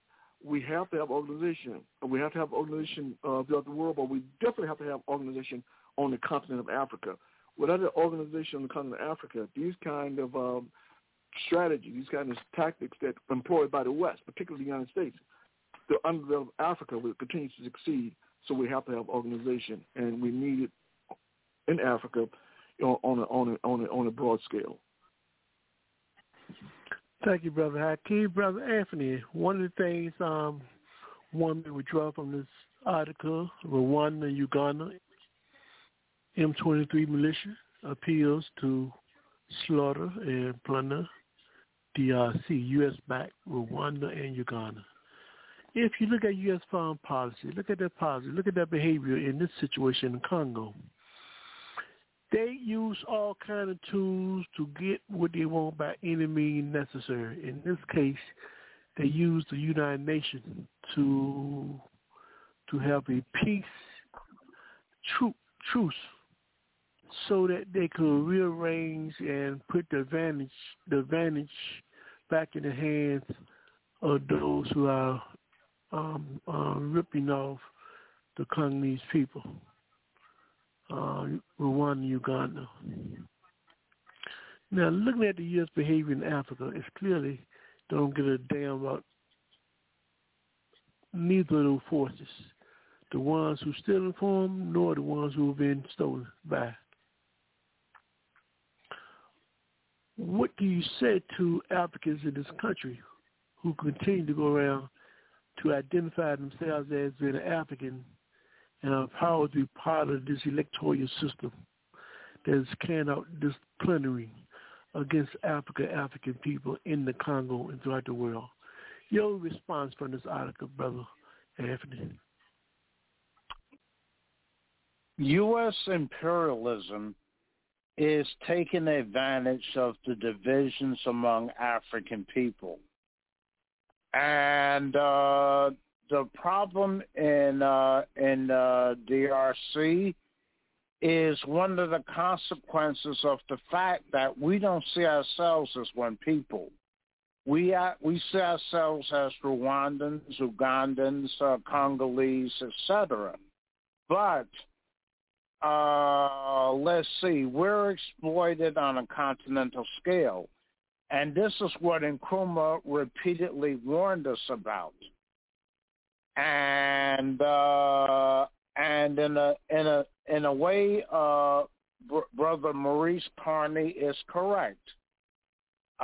This will go on in the Congo until the Congolese get fed up to put an end to it. But they have to be organized. And I can't stress that enough. What is happening is that the imperialists of the world are taking advantage of our lack, our disorganization. The fact that we're divided, that we're fighting along ethnic or these national lines that were laid out at the Berlin Conference, and as Africa is presently made up, these countries are not in a position to defend themselves against imperialism. Not one, including Libya. I want to go back to Libya because that's a case in point.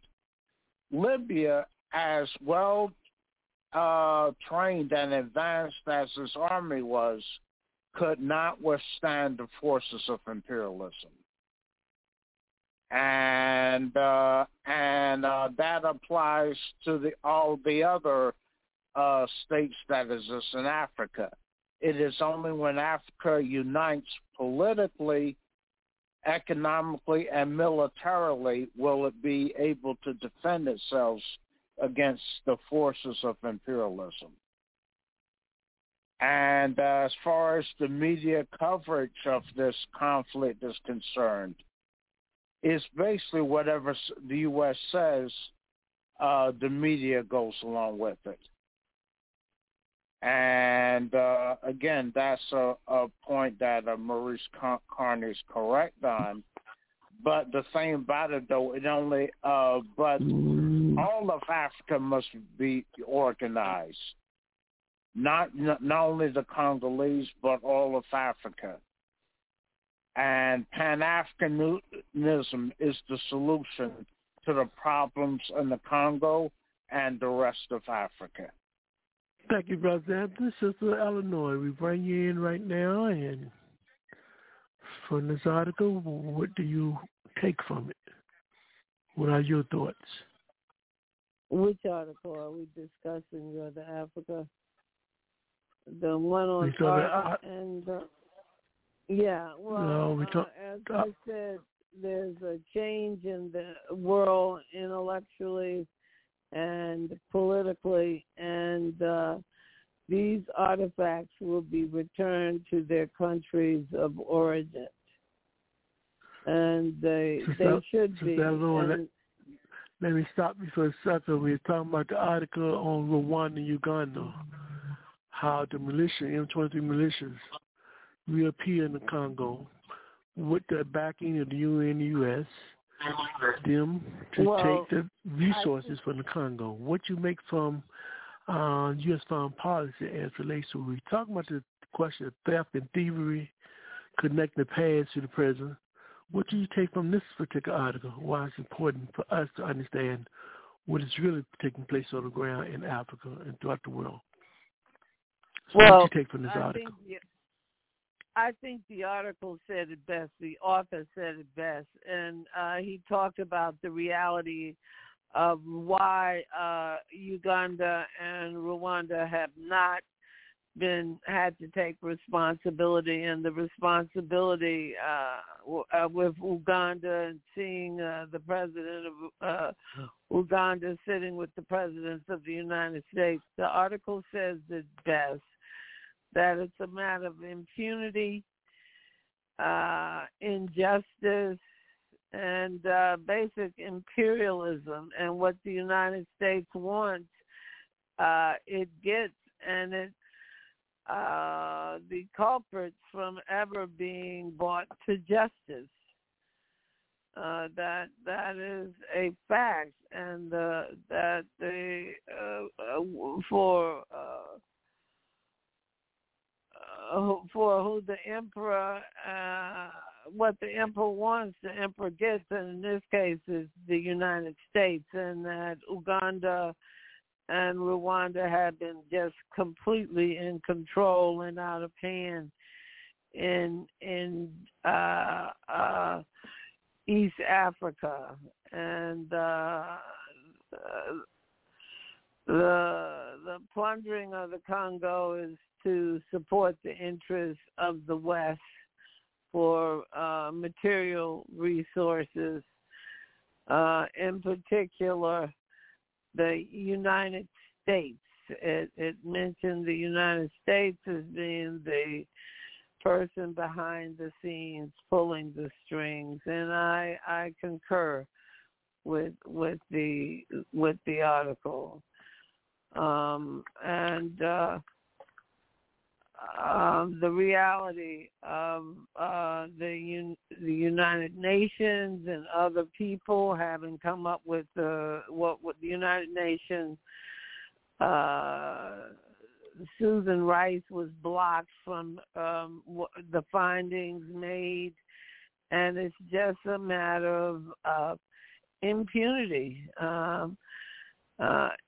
injustice, and the strength of the superpower and the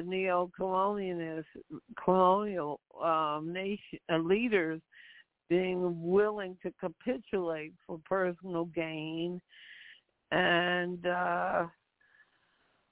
this is just the reality of the situation.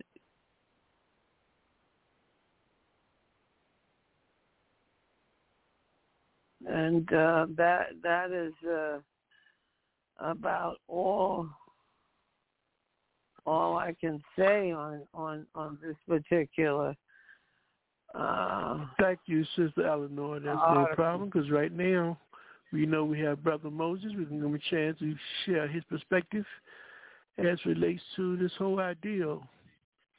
Injustice anywhere is a threat to justice everywhere. We can see the West going all over the world, particularly in Africa, spreading injustice. When we're talking about what's going on in the Congo and how the U.S. is the master planner behind all of this. Brother Moses, what you take from this article? Talk to me. You can bring in Brother Moses. The mic is yours. Yeah, well, it just documents how the U.S., as usual, gets in with some reactionary movement, and then it morphs into another movement and morphs, and then it's pretty soon you're fighting the people you originally supported. And But anyway, the Congo is rich in resources, and so obviously the U.S. wants to get as much out of it as it can, and divide and conquer has always been the task, and to play up on these backward sentiments, backward ideas that seem so real in people's mind. I guess these ethnic divisions and tribal divisions, etc. But we have to see our common interests at some point. As they say, stop. Like the song says, "Stop this brother shooting brother over in our warland Africa." We have got to come to unity, as Brother Anthony always says. Organizations. It is a question of organization. It's a question of without information you can't think. Without organization you can't think clearly, as the brother's always saying. And so we've got to educate ourselves in order to, because like he said, injustice anywhere is a threat to justice everywhere. And we have to be vigilant and support the revolutionary movements around the world. Thank you. Thank you, Brother Moses. Let's make our transition to the second article for the day, as well as from Black Agenda Report, which was written on the 9th of September 2022. The theme is liberalism. That's right, liberalism is counter-revolutionary. What is liberalism? Many times we say to be liberal means to be good. Is that really true? We can ask Brother Anthony to lead us in the discussion on this article. So it talked to a community organizer, a political community organizer around the subject area. It may raise real interesting contradictions. Let me repeat that, contradictions. And Brother Anthony, what were some of the contradictions around this question being liberalism is being counter-revolutionary? How would you support that statement, understanding what issues came from this particular article? Your perspective, Brother Anthony. Okay, this particular interview deals with when Brother Kalonji makes the point that liberalism is counter-revolutionary. On a certain level, he's correct in terms of the fact that liberalism is another form of reformism that perpetuates our exploitation, but leaves the system that is exploiting us intact. So in that sense, he is correct. One of the limitations I see with his organization, the Sialpha movement, is they're seeking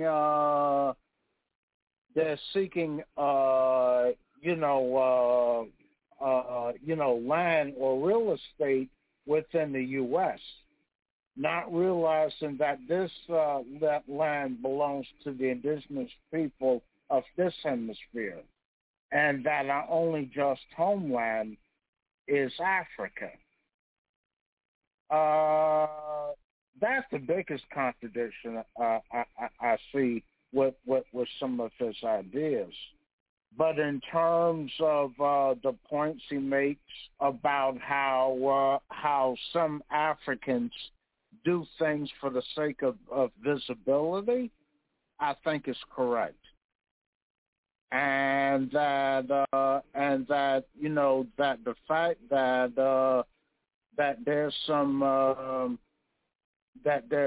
activists, so-called celebrity activists, that take advantage of of the suffering of our people to get personal awards, recognition, and what have you, that doesn't work on our interests.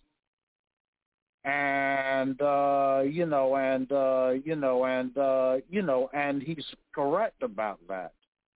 That people that do things to get deals, commercials, Grammy appearances, etc., and are not in doing the work of building an organization that's going to alleviate the people's suffering, are glaring contradictions. Are you finished, Brother Anthony? Yeah. Let's see, and I think I'll make another point in terms of the solution to the problem. I think a key thing is exposure. I think African journalists have an important role to play in terms of pointing out these contradictions and also pointing up to a solution to our problem, which is permanent political organization. Thank you, Brother Andrew. Brother Haki, when you look at this concept of liberalism is counter-revolutionary, what things you can identify from this article and what things you can identify from this article that we might need to be more cautious about. So give us your analysis, Brother Haki. Well, I think, in the context of liberalism, I think another way to put it is simply when we perceive the rights of individuals being paramount. We don't necessarily look at a group in terms of group empowerment. We're looking at the individual. Also, I think one of the real problems is that, this is a focus, when we talk about liberalism, there tends to be a focus on equality without regard in terms of some type of analysis in terms of the structural limitations in terms of, achieving equality. But I think the article the brother raised was very, very interesting. I think, I personally, if I were to edit the article, I would probably have a series of questions to ask him in terms of implementing a lot of the things that he talked about. Specifically, when he talked about the fact in terms of, purchasing of land, it's a noble idea on the surface, but the problem is this. When in purchasing land, assuming that you can purchase the land, one of the problems in terms of maintaining that land once you purchase it. One of the problems when you talk about imperialism, you talk about the decline of capitalism, you talk about African people being under assault. If we seriously think that somehow that the imperialist force is going to allow us to be self-sufficient by controlling that land, then we need to think again. So I think to the extent that, that the article didn't focus much in terms of operational preparedness. In other words, I think we have to create our people have to have a fundamental understanding of responding to any situation, regardless of how horrifying it may be. We have to inculcate that kind of mindset in our people. If we don't have a fundamental understanding in terms of standing up for that which you believe in at all costs, then we fail. Then we essentially fail. Because the bottom line is that if we think somehow that the path to a liberation in society is going to be an easy one, then we better rethink history. And also, we definitely have to rethink economics in terms of how economics plays themselves out in the society. So I think in that context, I think there has to be a much more economic analysis in terms of what we have to do and why we have to do it.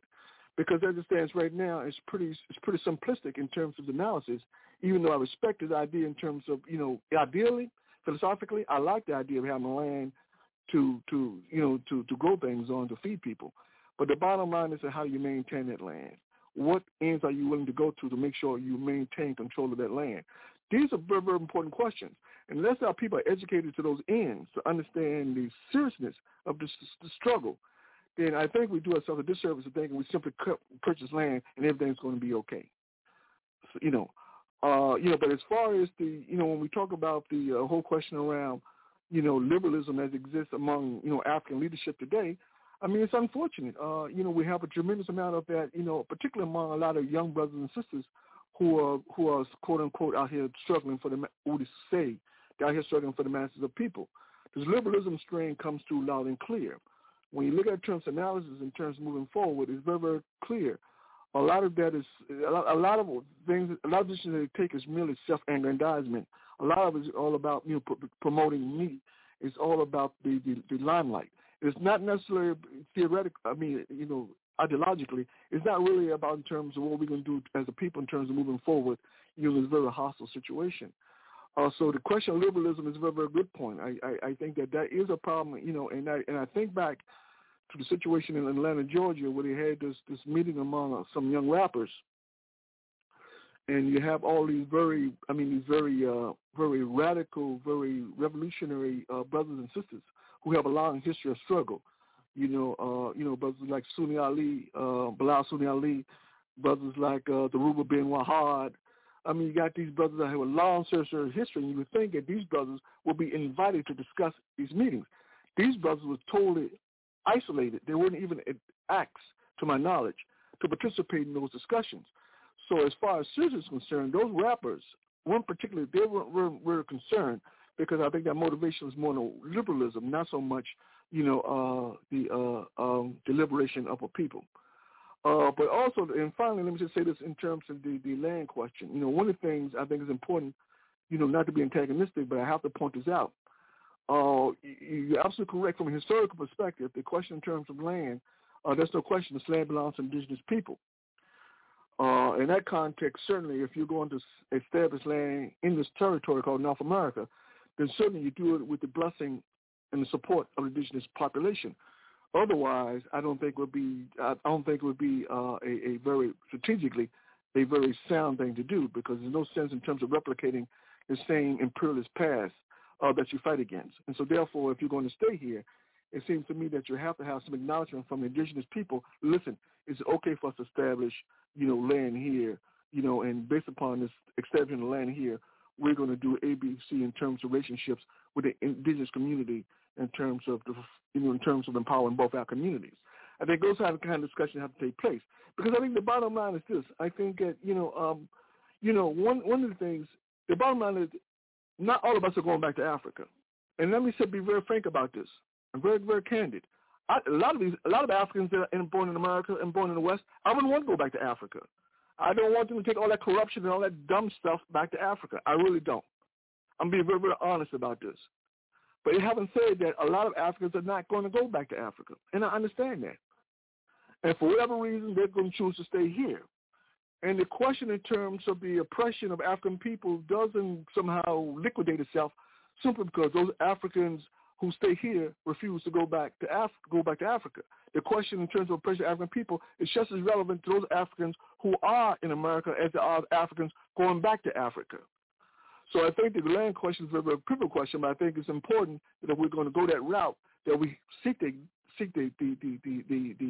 not only acknowledge that this is the land of the indigenous population, but more importantly, if we're going to stay here and develop, then we make sure that we have that blessing and that they understand that they give us the okay in terms of doing such a thing. Anything short of that, I think, would be sort of counterproductive. I mean, that's my view. But I'll simply close with that, Brother Africa. That's where I stand. Thank you, Brother Akee. Sister Eleanor, when you look at this particular article, was Brother Kalonji being too harsh on political leaders, on movie stars, on all these so-called fake actors who want to leave our people but not really committed to our people? Your take from this article, Sister Eleanor. No, I think absolutely not. As he said, they're like vultures. Many of the so-called celebrity actors and activists and others mentioned are kind of strategically positioned, carefully inserted, amongst the people, the liberation movement. And liberalism itself is counter-revolutionary and aids in undermining the movement. And combating liberalism is a part of the struggle to eliminate and remove liberalism, as the article says, is to remove the tarnish and rust from the revolution. And he goes further to speak about the Biden administration and how they're black faces in high places now, and how dangerous they are because people get caught up in the symbolism and the style over substance, and that people become confused and fall for perceived power over real power. And he also talks about the reality of the very people that the liberals and the issues that they intend to address, such as violence and against blacks and this sort of thing, the families continue to suffer. There is no relief, and they at the same time are discussing police terrorism, are discussing their Grammy appearances and BET awards, etc., or their latest Cadillac commercial. Another thing, as Brother Hakeem mentioned it, Brother Anthony, this guy is a descendant of the Seminole people. He's an African Seminole, and he talked about his great-great-grandfather standing up against the U.S. Marshals to prevent the kidnapping of one of his great-great-uncles. So this talks about the diversity of the diaspora of us as African people. But the most important thing, I think one of the most important things that we need to focus on is liberation experts have to be measured by intent and purpose along with theory and practice. And certainly these celebrities, this is something that happened during the movement in the mid-20th century. When the riots happened across the nation, people went to ask James Brown, what are black people doing? Well, that was the beginning of suddenly entertainers becoming the experts. And many people at this point in our society, there is funding to support to work with the homeless and to do these different things. And if these grants and these resources weren't available, many of the non-celebrity liberals wouldn't even be engaged in these activities. This becomes a living and a way of making money. So I don't think they're necessarily working on eliminating the problem as much as they may be working to maintain the status quo. Thank you. Thank you, Sister Eleanor. And Brother Moses, you got the final thought on this article. What do you take from it, Brother Moses? This article, I've been kind of out of it. Article dealing with liberalism is counter-revolutionary. Yeah. Mao said combat liberalism. Liberalism, I think the father of liberalism is Thomas Jefferson. On the race question, he had slaves, but he was for slavery, and he had a lover and kids and the whole 9 yards. But yet he was a father of the institution that he defended, and so that's liberalism. We need revolutionaries, we need radicals, we need people who see the whole story. Liberalism is a half-hearted measure, a sentimental measure, a measure that has not been thought through thoroughly. It's not scientific socialism, but it's some kind of utopianism. And anyway, it's in the struggle against liberalism that we become steel as Bolsheviks. Thank you. Thank you, Brother Moses. And our last article for today, before we make our final transitions and final thoughts, this is part 2, looking at the past and present. As we stated earlier, many times understanding the present, you must go back to the past. And when you do that, sometimes you realize by understanding the past, you will be able to have a better understanding of the present and can anticipate who, what, when, where, and why things are the way they are. Now, my question from this particular article, which is titled, Wall Street was a slave market before it was a financial center. That's right. Did y'all know Wall Street was a slave market before it was a financial center? You know, Brother Malcolm once stated that history is best reward those who research.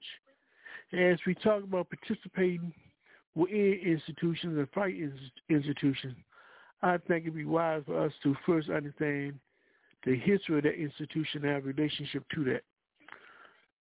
So we start with you, Sister Eleanor. When you read this article, and we talk about the history of Wall Street and the history of the institution of slavery, why is that an important point to understand the dichotomy between these two histories?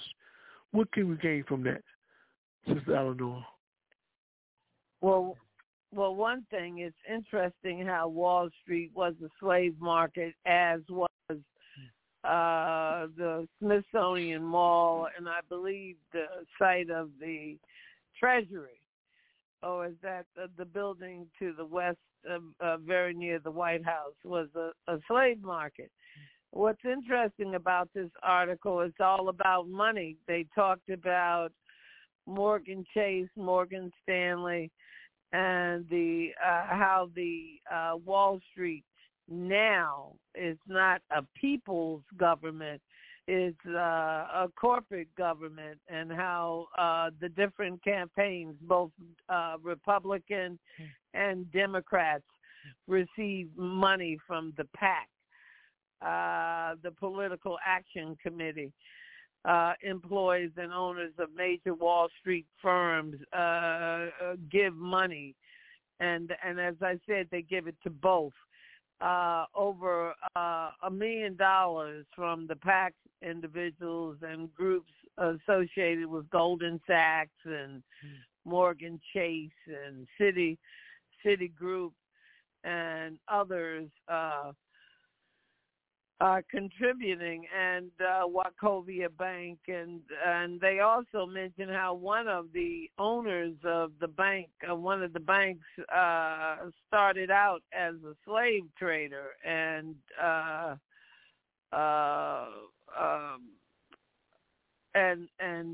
is now, his descendants are the owner of one of these big Wall Street banks. So we see capitalism at work and social imperialism at work. According to, the article says that according to a nonpartisan Americans for Campaign Reform, that the PAC is basically finance, insurance, and real estate contributors, and they've contributed over $2 million to federal campaigns between 1990 and 2008. Members of the U.S. House, Senate receive an average of $142,000 to over $1 million, respectively, in Wall Street contributions in just 2008 alone. The total Wall Street contributions to people running for federal office in 2008 was over $300 million. Wall Street influences the battle between Main Street. The battle is between the people and Wall Street right now. That's where the that Wall Street movement came from. But again, that was a liberal movement, and it didn't so much advance the people as it advanced a certain group of people. They talked about the McCain campaign, which did not fare well, as it received over $300,000 from the campaign, from the PAC. But the important thing to remember in this article is how at one point in this country, slaves, the enslaved people, were more valuable as financial leverage than land itself in this country, because land could be had very cheaply because they were stealing it from the indigenous people. But slaves fetched a high price, especially after 1808, when they denied the import, when the import of slaves were outlawed in the United States. So the slave market, where African people were either for sale or rented out, literally, is quite a history. And yes, I was aware of the slave market being at that site. What I wasn't aware of was that one of the major banks got its money through the trading of slaves, and it exists today. Now it was Moses Taylor, who died in 1882. He was one of the wealthiest men of that century, with an estate reportedly worth $70 million, which would have been about, according to the author, $1.6 million today. And he was making money off of. He's the predecessor. He was the predecessor of what is now Citibank, which has offices at 111 Wall Street. And the bank was actually founded by the banker and sugar trader, deeply involved financially with the illegal slave trade, bringing Africans into Cuba in the 19th century.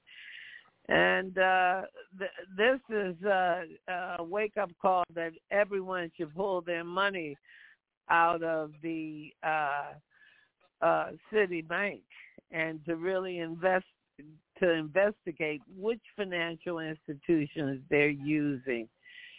And we don't see a plaque to even commemorate that slave market and the fact that Africans not only were being sold and rented at that site, but were the builders of the first city hall at that site. That and that all Negroes and Indian slaves that are left out of hire within this, were let out for hire within the city, do take up their standing in order to be hired on the market house of Wall Street until such time that they were hired. That's just where they were housed and where they stayed. And the fact that George Washington gave his first inauguration speech at the site. I mean, this is a history that should be commemorated with signs and plaques to educate the people. And that's all, Sister Eleanor, just signs and plaques? Well, no, not all, brother. December 13th was the 300th anniversary of the law establishing the first slave market in New York. And the reality is that the first Congress passed the Bill of Rights there, and George Washington gave, as I said, his inaugural speech there, and the slaves were consequently the builders. Built the Wall Street, what was it called, the State House or whatever. The reality is 1 in 5 persons in New York City at that time was in fact an African, and the article mentions, yet there are no permanent signs acknowledging the role slaves played in early New York. I think this article does speak to education and us learning our history, and everyone being aware of where they are and where they stand.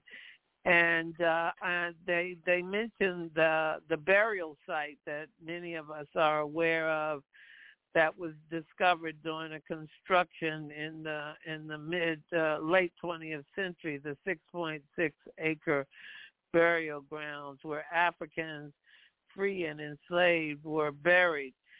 And keep in mind, the article also mentions that Africans and indigenous people were the slaves.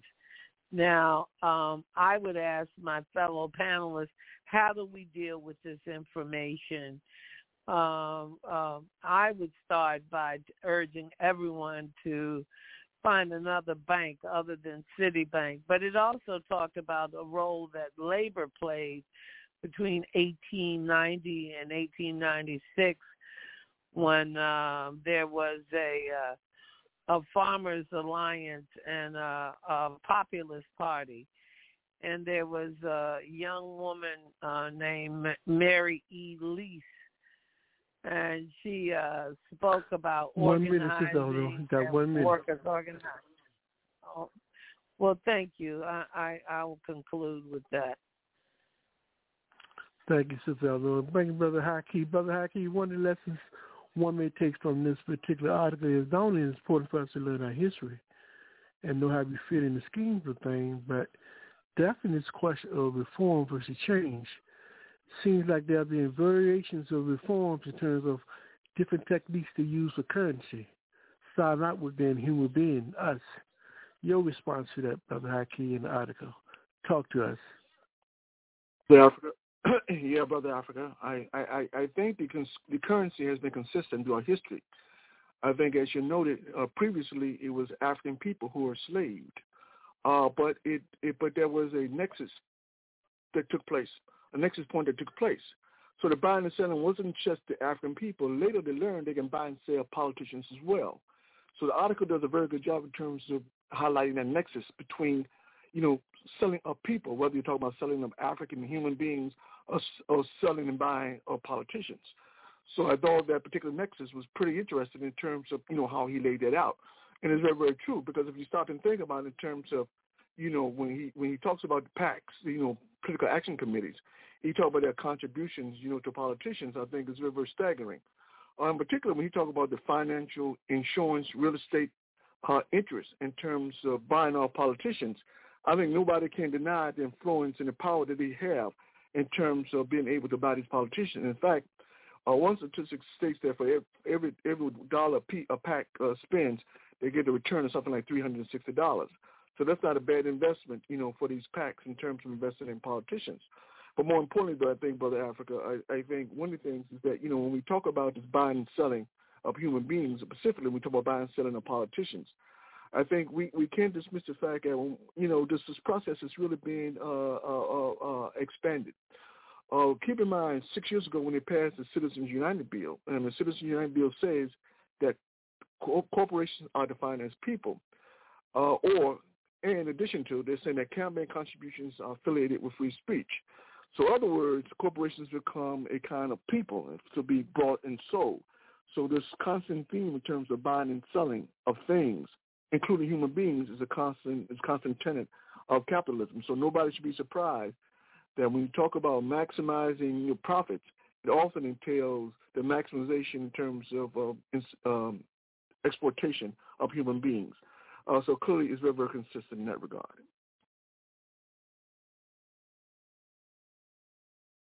Brother Haki, we make our transformation to Brother Anthony. Brother Anthony, what you take from this article, not only when we talk about Brother Haki talk about looking at the very nexus that has taken place from human being to other forms of exchanges. We know they went from human beings to now concepts that get put on a piece of paper. They call it stocks and bonds, but the trick is it all play the same role. Just like in the book Capitalism and Slavery, William does an excellent job talking about the transformation of slavery, where nothing really changed, just transformed from one state to another state. Instead of outright being slaves and being in factories, they create concepts where they call slave wage earners and factories. So, Brother Anthony, what do you take from this article that you'd like to share with our listening audience? Listen to this discussion tonight. Yes, I would add into the points made earlier that this shows the connection between chattel slavery and capitalism in a way that I haven't seen other articles do, except the book Capitalism and Slavery, written by Eric Williams during the 20th century. And but this shows a connection, and I would add that a lot of the financial terminology that's used also comes from chattel slavery. Things like stocks, bonds, that sort of collateral, that sort of thing. And this shows connection clearly. And in terms of because monopolies intensify as capitalism develop, it would be difficult to single out a particular bank. Since a lot of banks are connected now, and there are fewer banks to choose from than there were a century ago. So one of the features of capitalism is that monopolization tends to increase. So because of that, I don't think necessarily boycotting a particular bank is going to be an effective solution to the problem, because a lot of people are dependent upon banks in order to be able to conduct business transactions. I think only the ultimate solution is smashing capitalism in all of its forms in order to destroy the power of the banks. But that's a long-term solution. But I think the education about this is key, and it's something that should be taught as widely as possible. Thank you, Brother Anthony. And to close us out tonight on part 2, looking at the past and present, we're going to ask our Brother Moses to set in the seat and take some heat in terms of giving us your final thoughts on this article. We encourage our listening audience who haven't had a chance to read this article, please Google it and do so. It's titled Wall Street Was a Slave Market Before It Was a Financial Center. Know your place in this world. Brother Moses, give us your final take on this article. This is dialectical and historical materialism applied to the slave trade, etc. Marx brought in the concept of political economy, and so we know that chattel slavery evolved into wage slavery, and And so, the process of development of political economy is such that the workers are not only demanding a higher wage for the wage slave, but they're asking for an end to the wage slave system itself. And that's what scientific socialism is all about, ending the wage slave system and producing an economy that is egalitarian, that has full employment, education, free health care, the things that are in the interest of the masses of the people. And so, the Wall Street, and Occupy Wall Street, I remember there was a lot of consciousness raising during that period about what Wall Street was all about and how it came into being, etc. We have to recognize the past, and the past can only serve the present and the future. And as Anthony was saying about the banks, if we look at banks are like all the capitalist system. These institutions, they grow up, and it's hard to function in a society without using the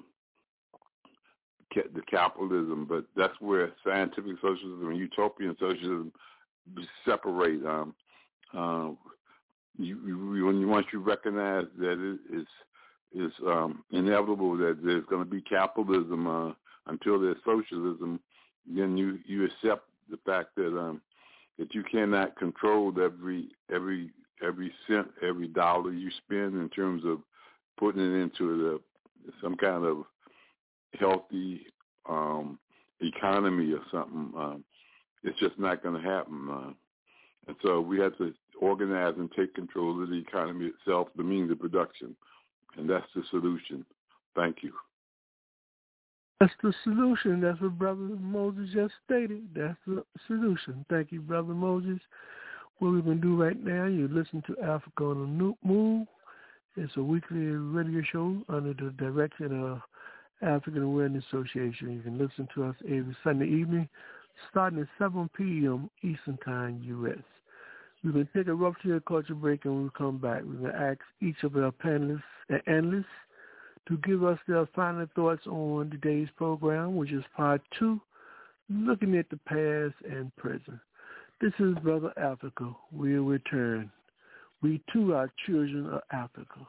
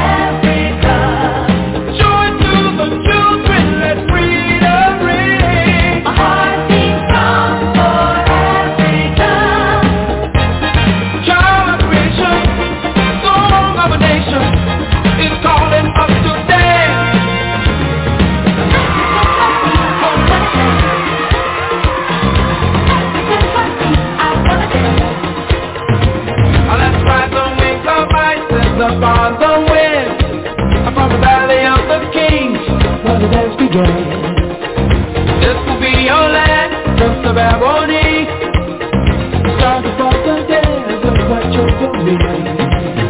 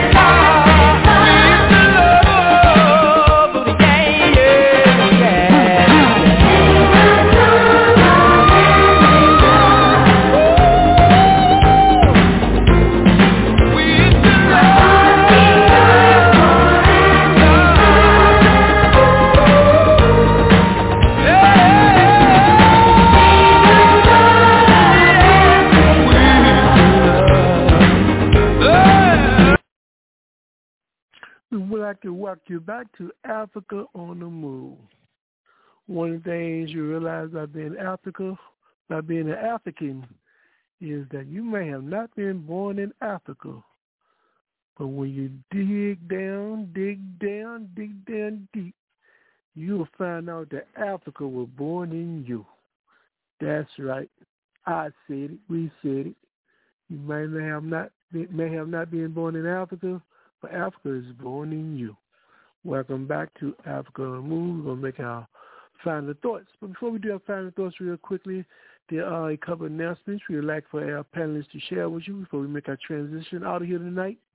We start with Brother Anthony. You would like to make another statement about the program today on Nkrumah Day by the All African Peoples Revolutionary Party GC, followed by Brother Haki. This organization, Africa on the Move radio station, along with the African Awareness Association, they'll be going on a joint tour to Cuba in July, the 23rd to the 30th, coming this new year, 2023. We'd like to encourage all those who may would like to go to check out the announcement and contact the African Awareness Association. So, Brother Anthony, give us a brief report again on the nature of Nkrumah Day today and how can they find out more about the AAPRPGC. Brother Anthony, talk to the people. Certainly. Our annual Kwame Nkrumah Day, the theme was Pan-Africanism must be the primary objective of African revolutionaries worldwide. And our program was focused on that theme, and also Kwame Nkrumah's contributions to that struggle to achieve Pan-Africanism. And we had a good analysis and discussion, and that the essence, the message we want to get across is that in order to be a Pan-Africanist, you must be an advocate for scientific socialism and hold Africa as primary. And you can find out more about the All African Peoples Revolutionary Party GC and Pan-Africanism by visiting our website, www.a-aprp-gc.org. And you can find out how to support and join our organization if you don't currently belong to a political organization and are looking for an alternative to what exists out here presently. And Brother Anthony, we'd like to thank you and the organization for an excellent job of presenting the concept of Pan-Africanism and Nkrumah Day. We'd like to thank the AAPRPGC, and we now will make our transition. Brother Haki from the African Awareness Association. The trip will take place January 23rd to the 30th. They can go to the website www.aa-cubatours.com to find out more about the trip. And Brother Haki, talk to the audience about the importance of going to Cuba. Yeah, well, the importance of going to Cuba, actually there's a myriad of reasons why it's important to go to Cuba. But I think chief among them is a whole question around terms of, which way forward in society. As you heard tonight, there are many, many ideologies that exist in terms of movement forward. But certainly each individual has to make up his or her mind in terms of which is, in their perception, which is the best way to move forward. But certainly in that context, when we talk about the things that Cuba has established, certainly has some meaningful implications for people here in North America. Specifically, I'm referring to the community organizations that exist in Cuba that are responsible for not only in terms of preparing the future leadership of the potential leadership of the future, but also it's a bill in terms of to address those issues that are so vital to the community and country. I'm talking specifically about the Committee for the Defense of the Revolution. And now when we talk about the problems that we're confronted with here in the society, one of the things is very, very obvious. The kind of organization that we need on the community level simply doesn't exist. Certainly we need that. We have civil societies, but unfortunately we don't have the kind of civil societies that are prone to act when the situation calls for it. I think in the context of, the Committee for the Defense of the Revolution in Cuba is geared toward, immediately acting on those issues that are fundamentally a threat, to the community and to the country at large. And so this is what we need in America. So actually going to Cuba and having the opportunity to sit down and talk to these brothers and sisters in terms of these kind of formations, in terms of why they're so vital, I think it gives a better understanding in terms of how they could be utilized in America in terms of the benefits that could be accrued, by using those kind of formations. Also important, I think it's important in terms of going to Cuba, just in terms of, historically, when we talk about the struggles in Africa, and we talk particularly the southern region of Africa, and we talk about Cuba's investment in terms of, facilitating those struggles. What more can you say in terms of, these are people who not only understand their African roots, but who are vested in Africa. So in that context alone, this understanding in terms of, this human struggle, in terms of the free humanity, is part and parcel of the Cuban DNA. And so therefore that alone is sort of inspirational. So when we come back here, we understand that we're not alone in terms of this desire, in terms for a new paradigm, a new different way of human beings to live. We understand that there's a country in the world that exists that highlights the importance in terms of that new paradigm, in terms of the elevation of the human spirit.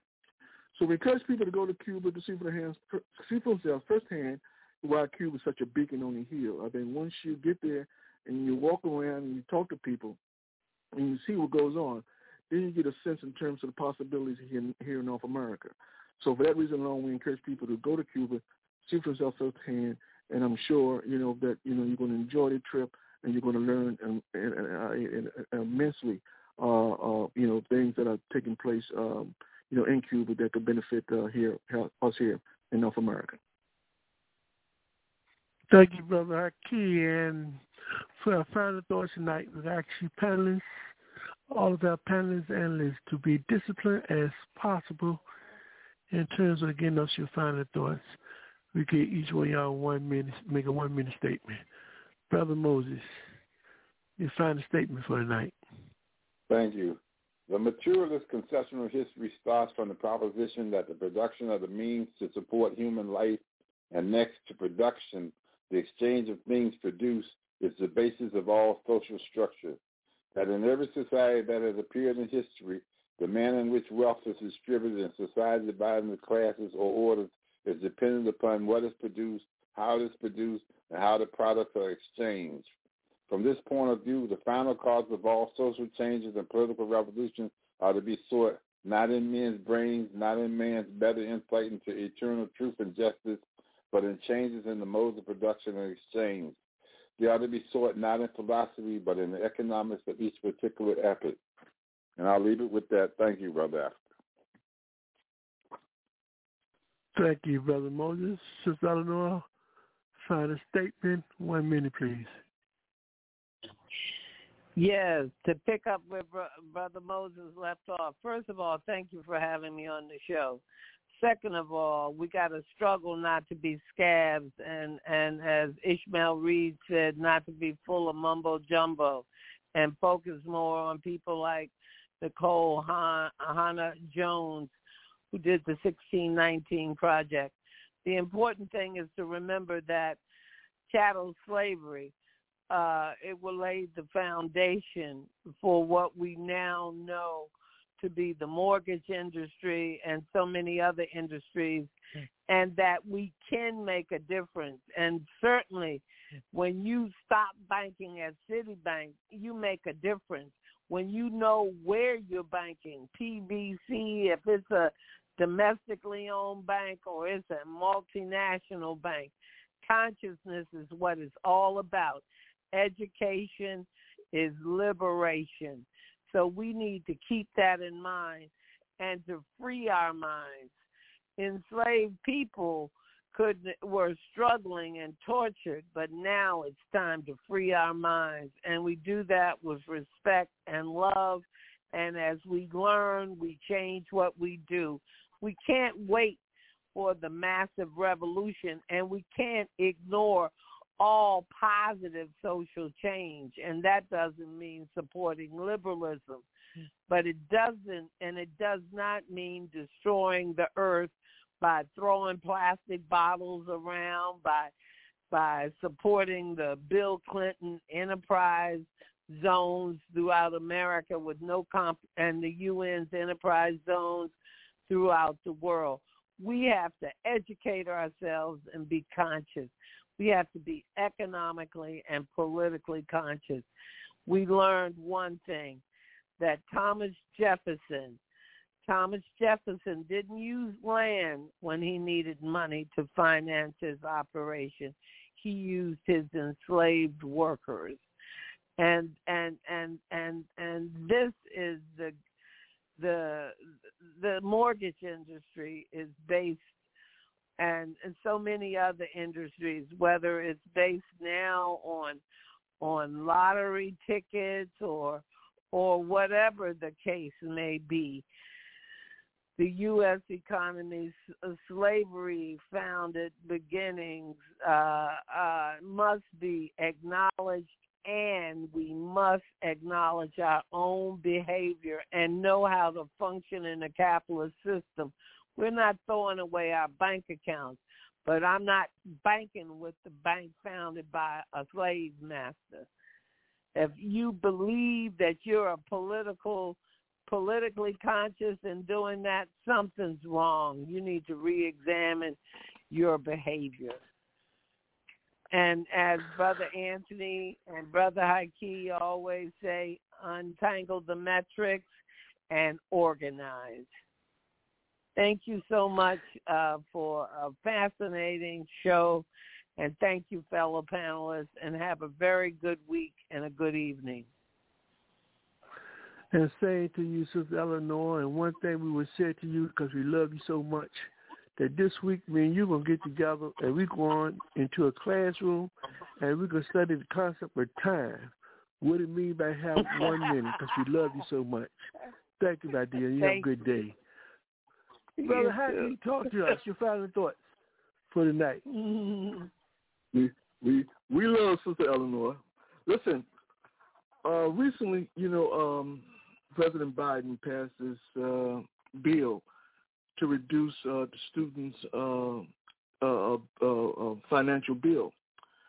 Well, interestingly enough, the powers that be wasted no time, going after, that amendment. For instance, the states have now decided that particularly southern states, a lot of those benefits will be taxed. Private insurers who provided student loans for those students are exempt from that program. In addition to, there's a problem in terms of the eligibility. A lot of people who thought they were previously eligible for that $10,000 to $20,000 deduction in terms of their student bill is now finding out that they're not eligible based upon the rules. So clearly, that goes to show you in terms of the focus or the dedication or the organization of those positions of power. If we're going to be truly liberated, then we have to also develop the same kind of discipline. We have to have it. We can't compete. We can't compete being disorganized against a very organized force and think that we're going to win. That's the lesson for tonight. And in closing, as always, Sister Eleanor, I would say, to unravel the matrix, that is key. When we talk about the changes that are fundamentally taking place in society, we have to fundamentally understand that none of these changes bode well for the essence of humanity. Because they don't bode well for humanity, they disproportionately impact African people, in the context of North American society. And having said that, Brother Africa, I wish you a good night. Thank you, Brother Haiki. And we now will go with Brother Anthony. Your final thoughts for tonight, Brother Anthony. My final thought is that Pan-Africanism, the total liberation and unification of Africa under scientific socialism, is the solution to the problems that the masses of African people worldwide are facing. And we cannot realize this objective until we are organized as a people. So we must join an organization that is working to achieve Pan-Africanism and the liberation of our people. Thank you. Thank you, Brother Anthony, Brother Haki, Sister Eleanor, and Brother Moses for your contribution to today's program, and to our listening audience supporters for allowing us to come to your homes tonight where we could speak truth to the powerless and the powerful. We'd like to remind our listening audience and the rest of the world, it's important for us to understand our past, because by understanding your past, it will put you in a better position to deal with the present. Many times looking at your past, you will find out that you're really dealing with your present. This has been part 2 segment, looking at the past and the present. And if you ever have a chance to see these articles or view these articles, please do so. The title of these articles are Wall Street Was a Slave Market Before It Was a Financial Center.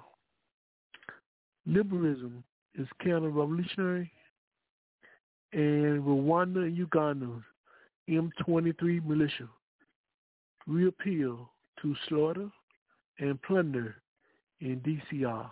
Rwanda and Uganda. Those was our articles for tonight as we dealt with our theme, part 2, looking at the past and the present.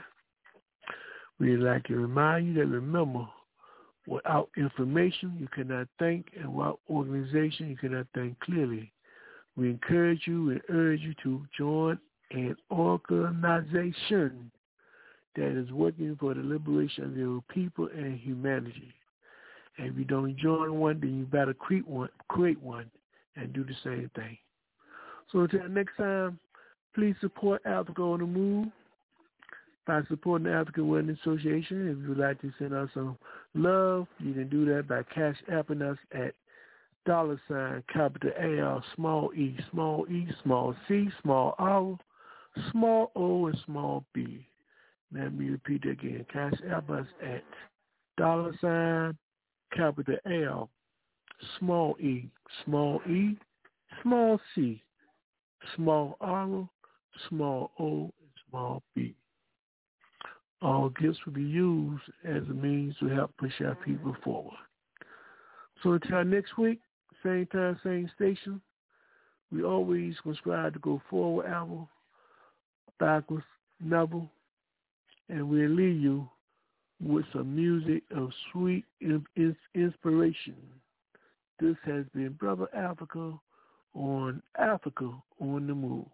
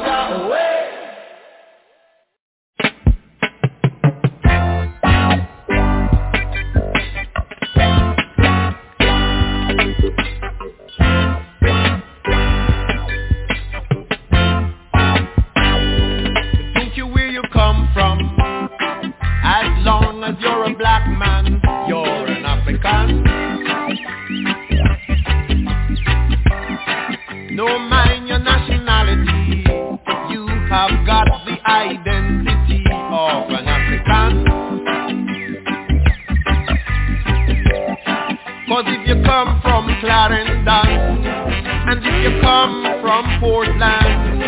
And if you come from Westmoreland, you're an African. So don't care where you come from, as long as you're a black man, you're an African. No mind your nationality, you have got the identity of an African. Cause if you come from Trinidad, and if you come from Nassau, and if you come from Cuba, you're an African.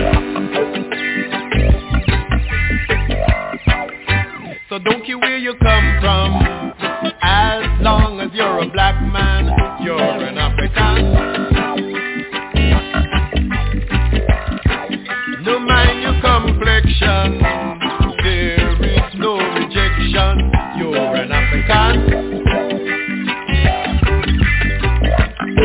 Cause if your flexion high, if your flexion low, and if your flexion in between, you're an African. So don't care where you come from, as long as you're a black man, you're an African. No mind denomination, that is only segregation, you're an African. Cause if you go to the Catholic, and if you go to the Methodist, and if you go to the Church of God, you're an African.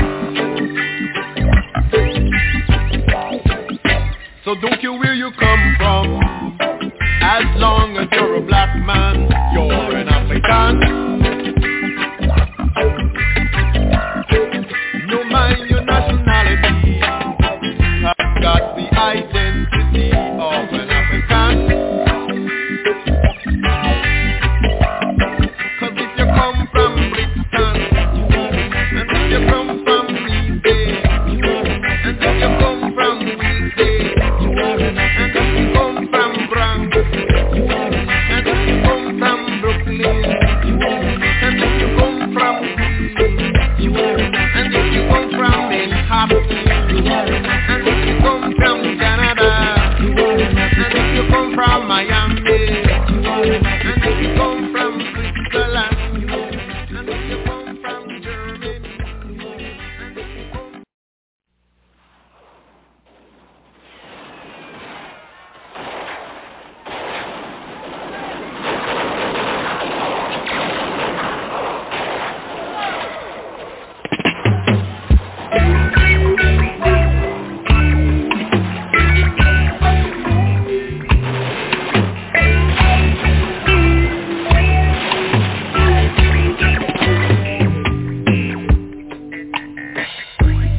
in a Milan, quite illegal. You're in a Milan, dig out me gold. In a Milan, digging out me pearl. In a Milan, dig out me diamond. We are go fight against the apartheid. We got to fight against the apartheid. You're in a Milan, and you build up your parliament. You're in a Milan, you build up your regime. You're in a Milan, only talk about justice. You're in a Milan, handing down injustice. We gonna fight against apartheid. Brothers got to fight against apartheid. You're in a Milan, you know the look for black children. You're in a Milan, no hospital for black people. You're in a Milan,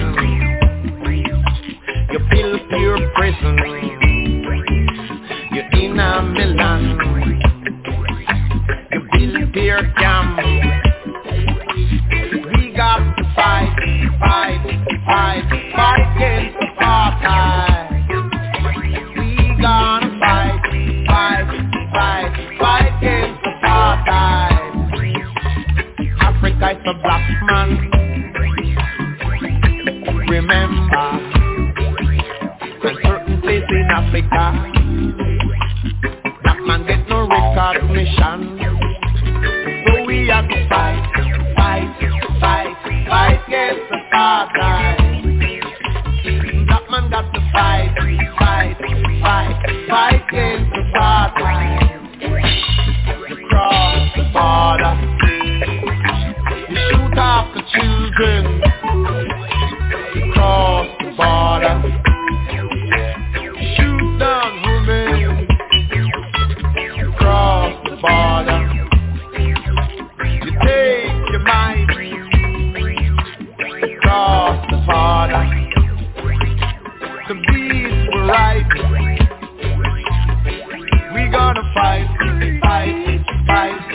against apartheid. We got to fight against apartheid. After majority rule, yeah. We need minority, but that couldn't rule, yeah. So we gon' fight against apartheid. We gonna fight against apartheid. Break off from Britain. You're quite illegal. Right where you are.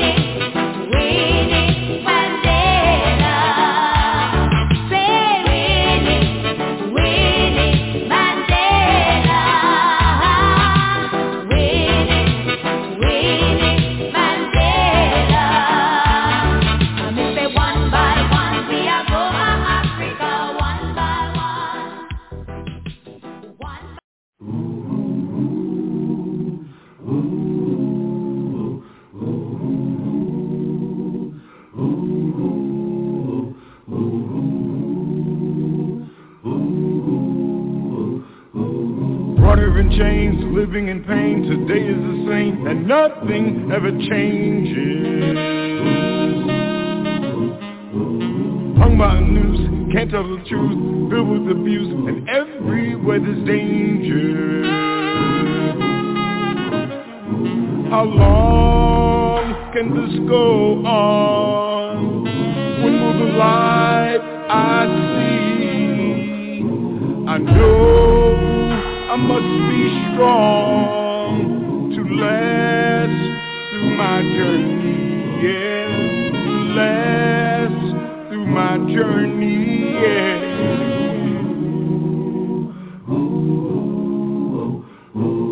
Time will arrive when we must decide to get off the ride and stop going through these changes. We must prepare and learn how to care, for soon we'll be there where our lives won't be in danger. And when the light is clear, oh how beautiful I will be to know that I've been here and made it through my journey, yeah, and made it through my journey, yeah, yeah, yeah, yeah, yeah, made it through my journey, made it through my journey. Pellerino, a bloodline across the waters, from Benin to Salvador Bahia, a scar across the face of the earth. Pellerino, the place they brought the Africans, the place where they tried to make them slaves. Pellerino, you can feel the whip, hear the cries, and see the blood in the red clay. The clay that holds the stones together is African. And each stone is a bone from a people called slaves. Pellerino is the place where death came to dwell. His neighbors did not complain, for he was a way out. From the cold gray cobblestone streets to the lifeless cathedrals, tall walls of demons called angels, haunted visions of white faces crucifying Jesus again and again. But in the sacrifice of this blood, of this dance with death, comes life more rich, more pure, more alive, where death spent many lonely nights pacing the floors of his funeral parlor, waiting for someone to die. Pellerino, a French word called the place of torture, became a place of strength, a place where faces of white saints became faces of black gods, where haunted visions and demons became healing visionaries and orishas from the motherland. And Jesus rejoined his kinfolk and was reborn and baptized in the sound of sensual skin turned up to dance, to inspire a fire like the sun, pronouncing his presence. Pellerino was the tongue of the flame, licking the eyes of those who have tried to remain blind, shining a light on a spirit that would not be denied. No, the chains did not break the spirit, did not enslave the music of my soul, did not shackle the will of my freedom, did not tarnish the glow of my gold. And all the Pellerinos in Africa, in Europe, in North and South America cannot destroy the majesty of my people, the love of my people, shining like the sun everywhere we go, everywhere we go. When the light is clear, oh how beautiful I will be. Know that I've been here and made it through my journey, yeah, and made it through my journey, yeah, yeah, yeah, yeah, yeah, yeah, yeah, yeah, yeah.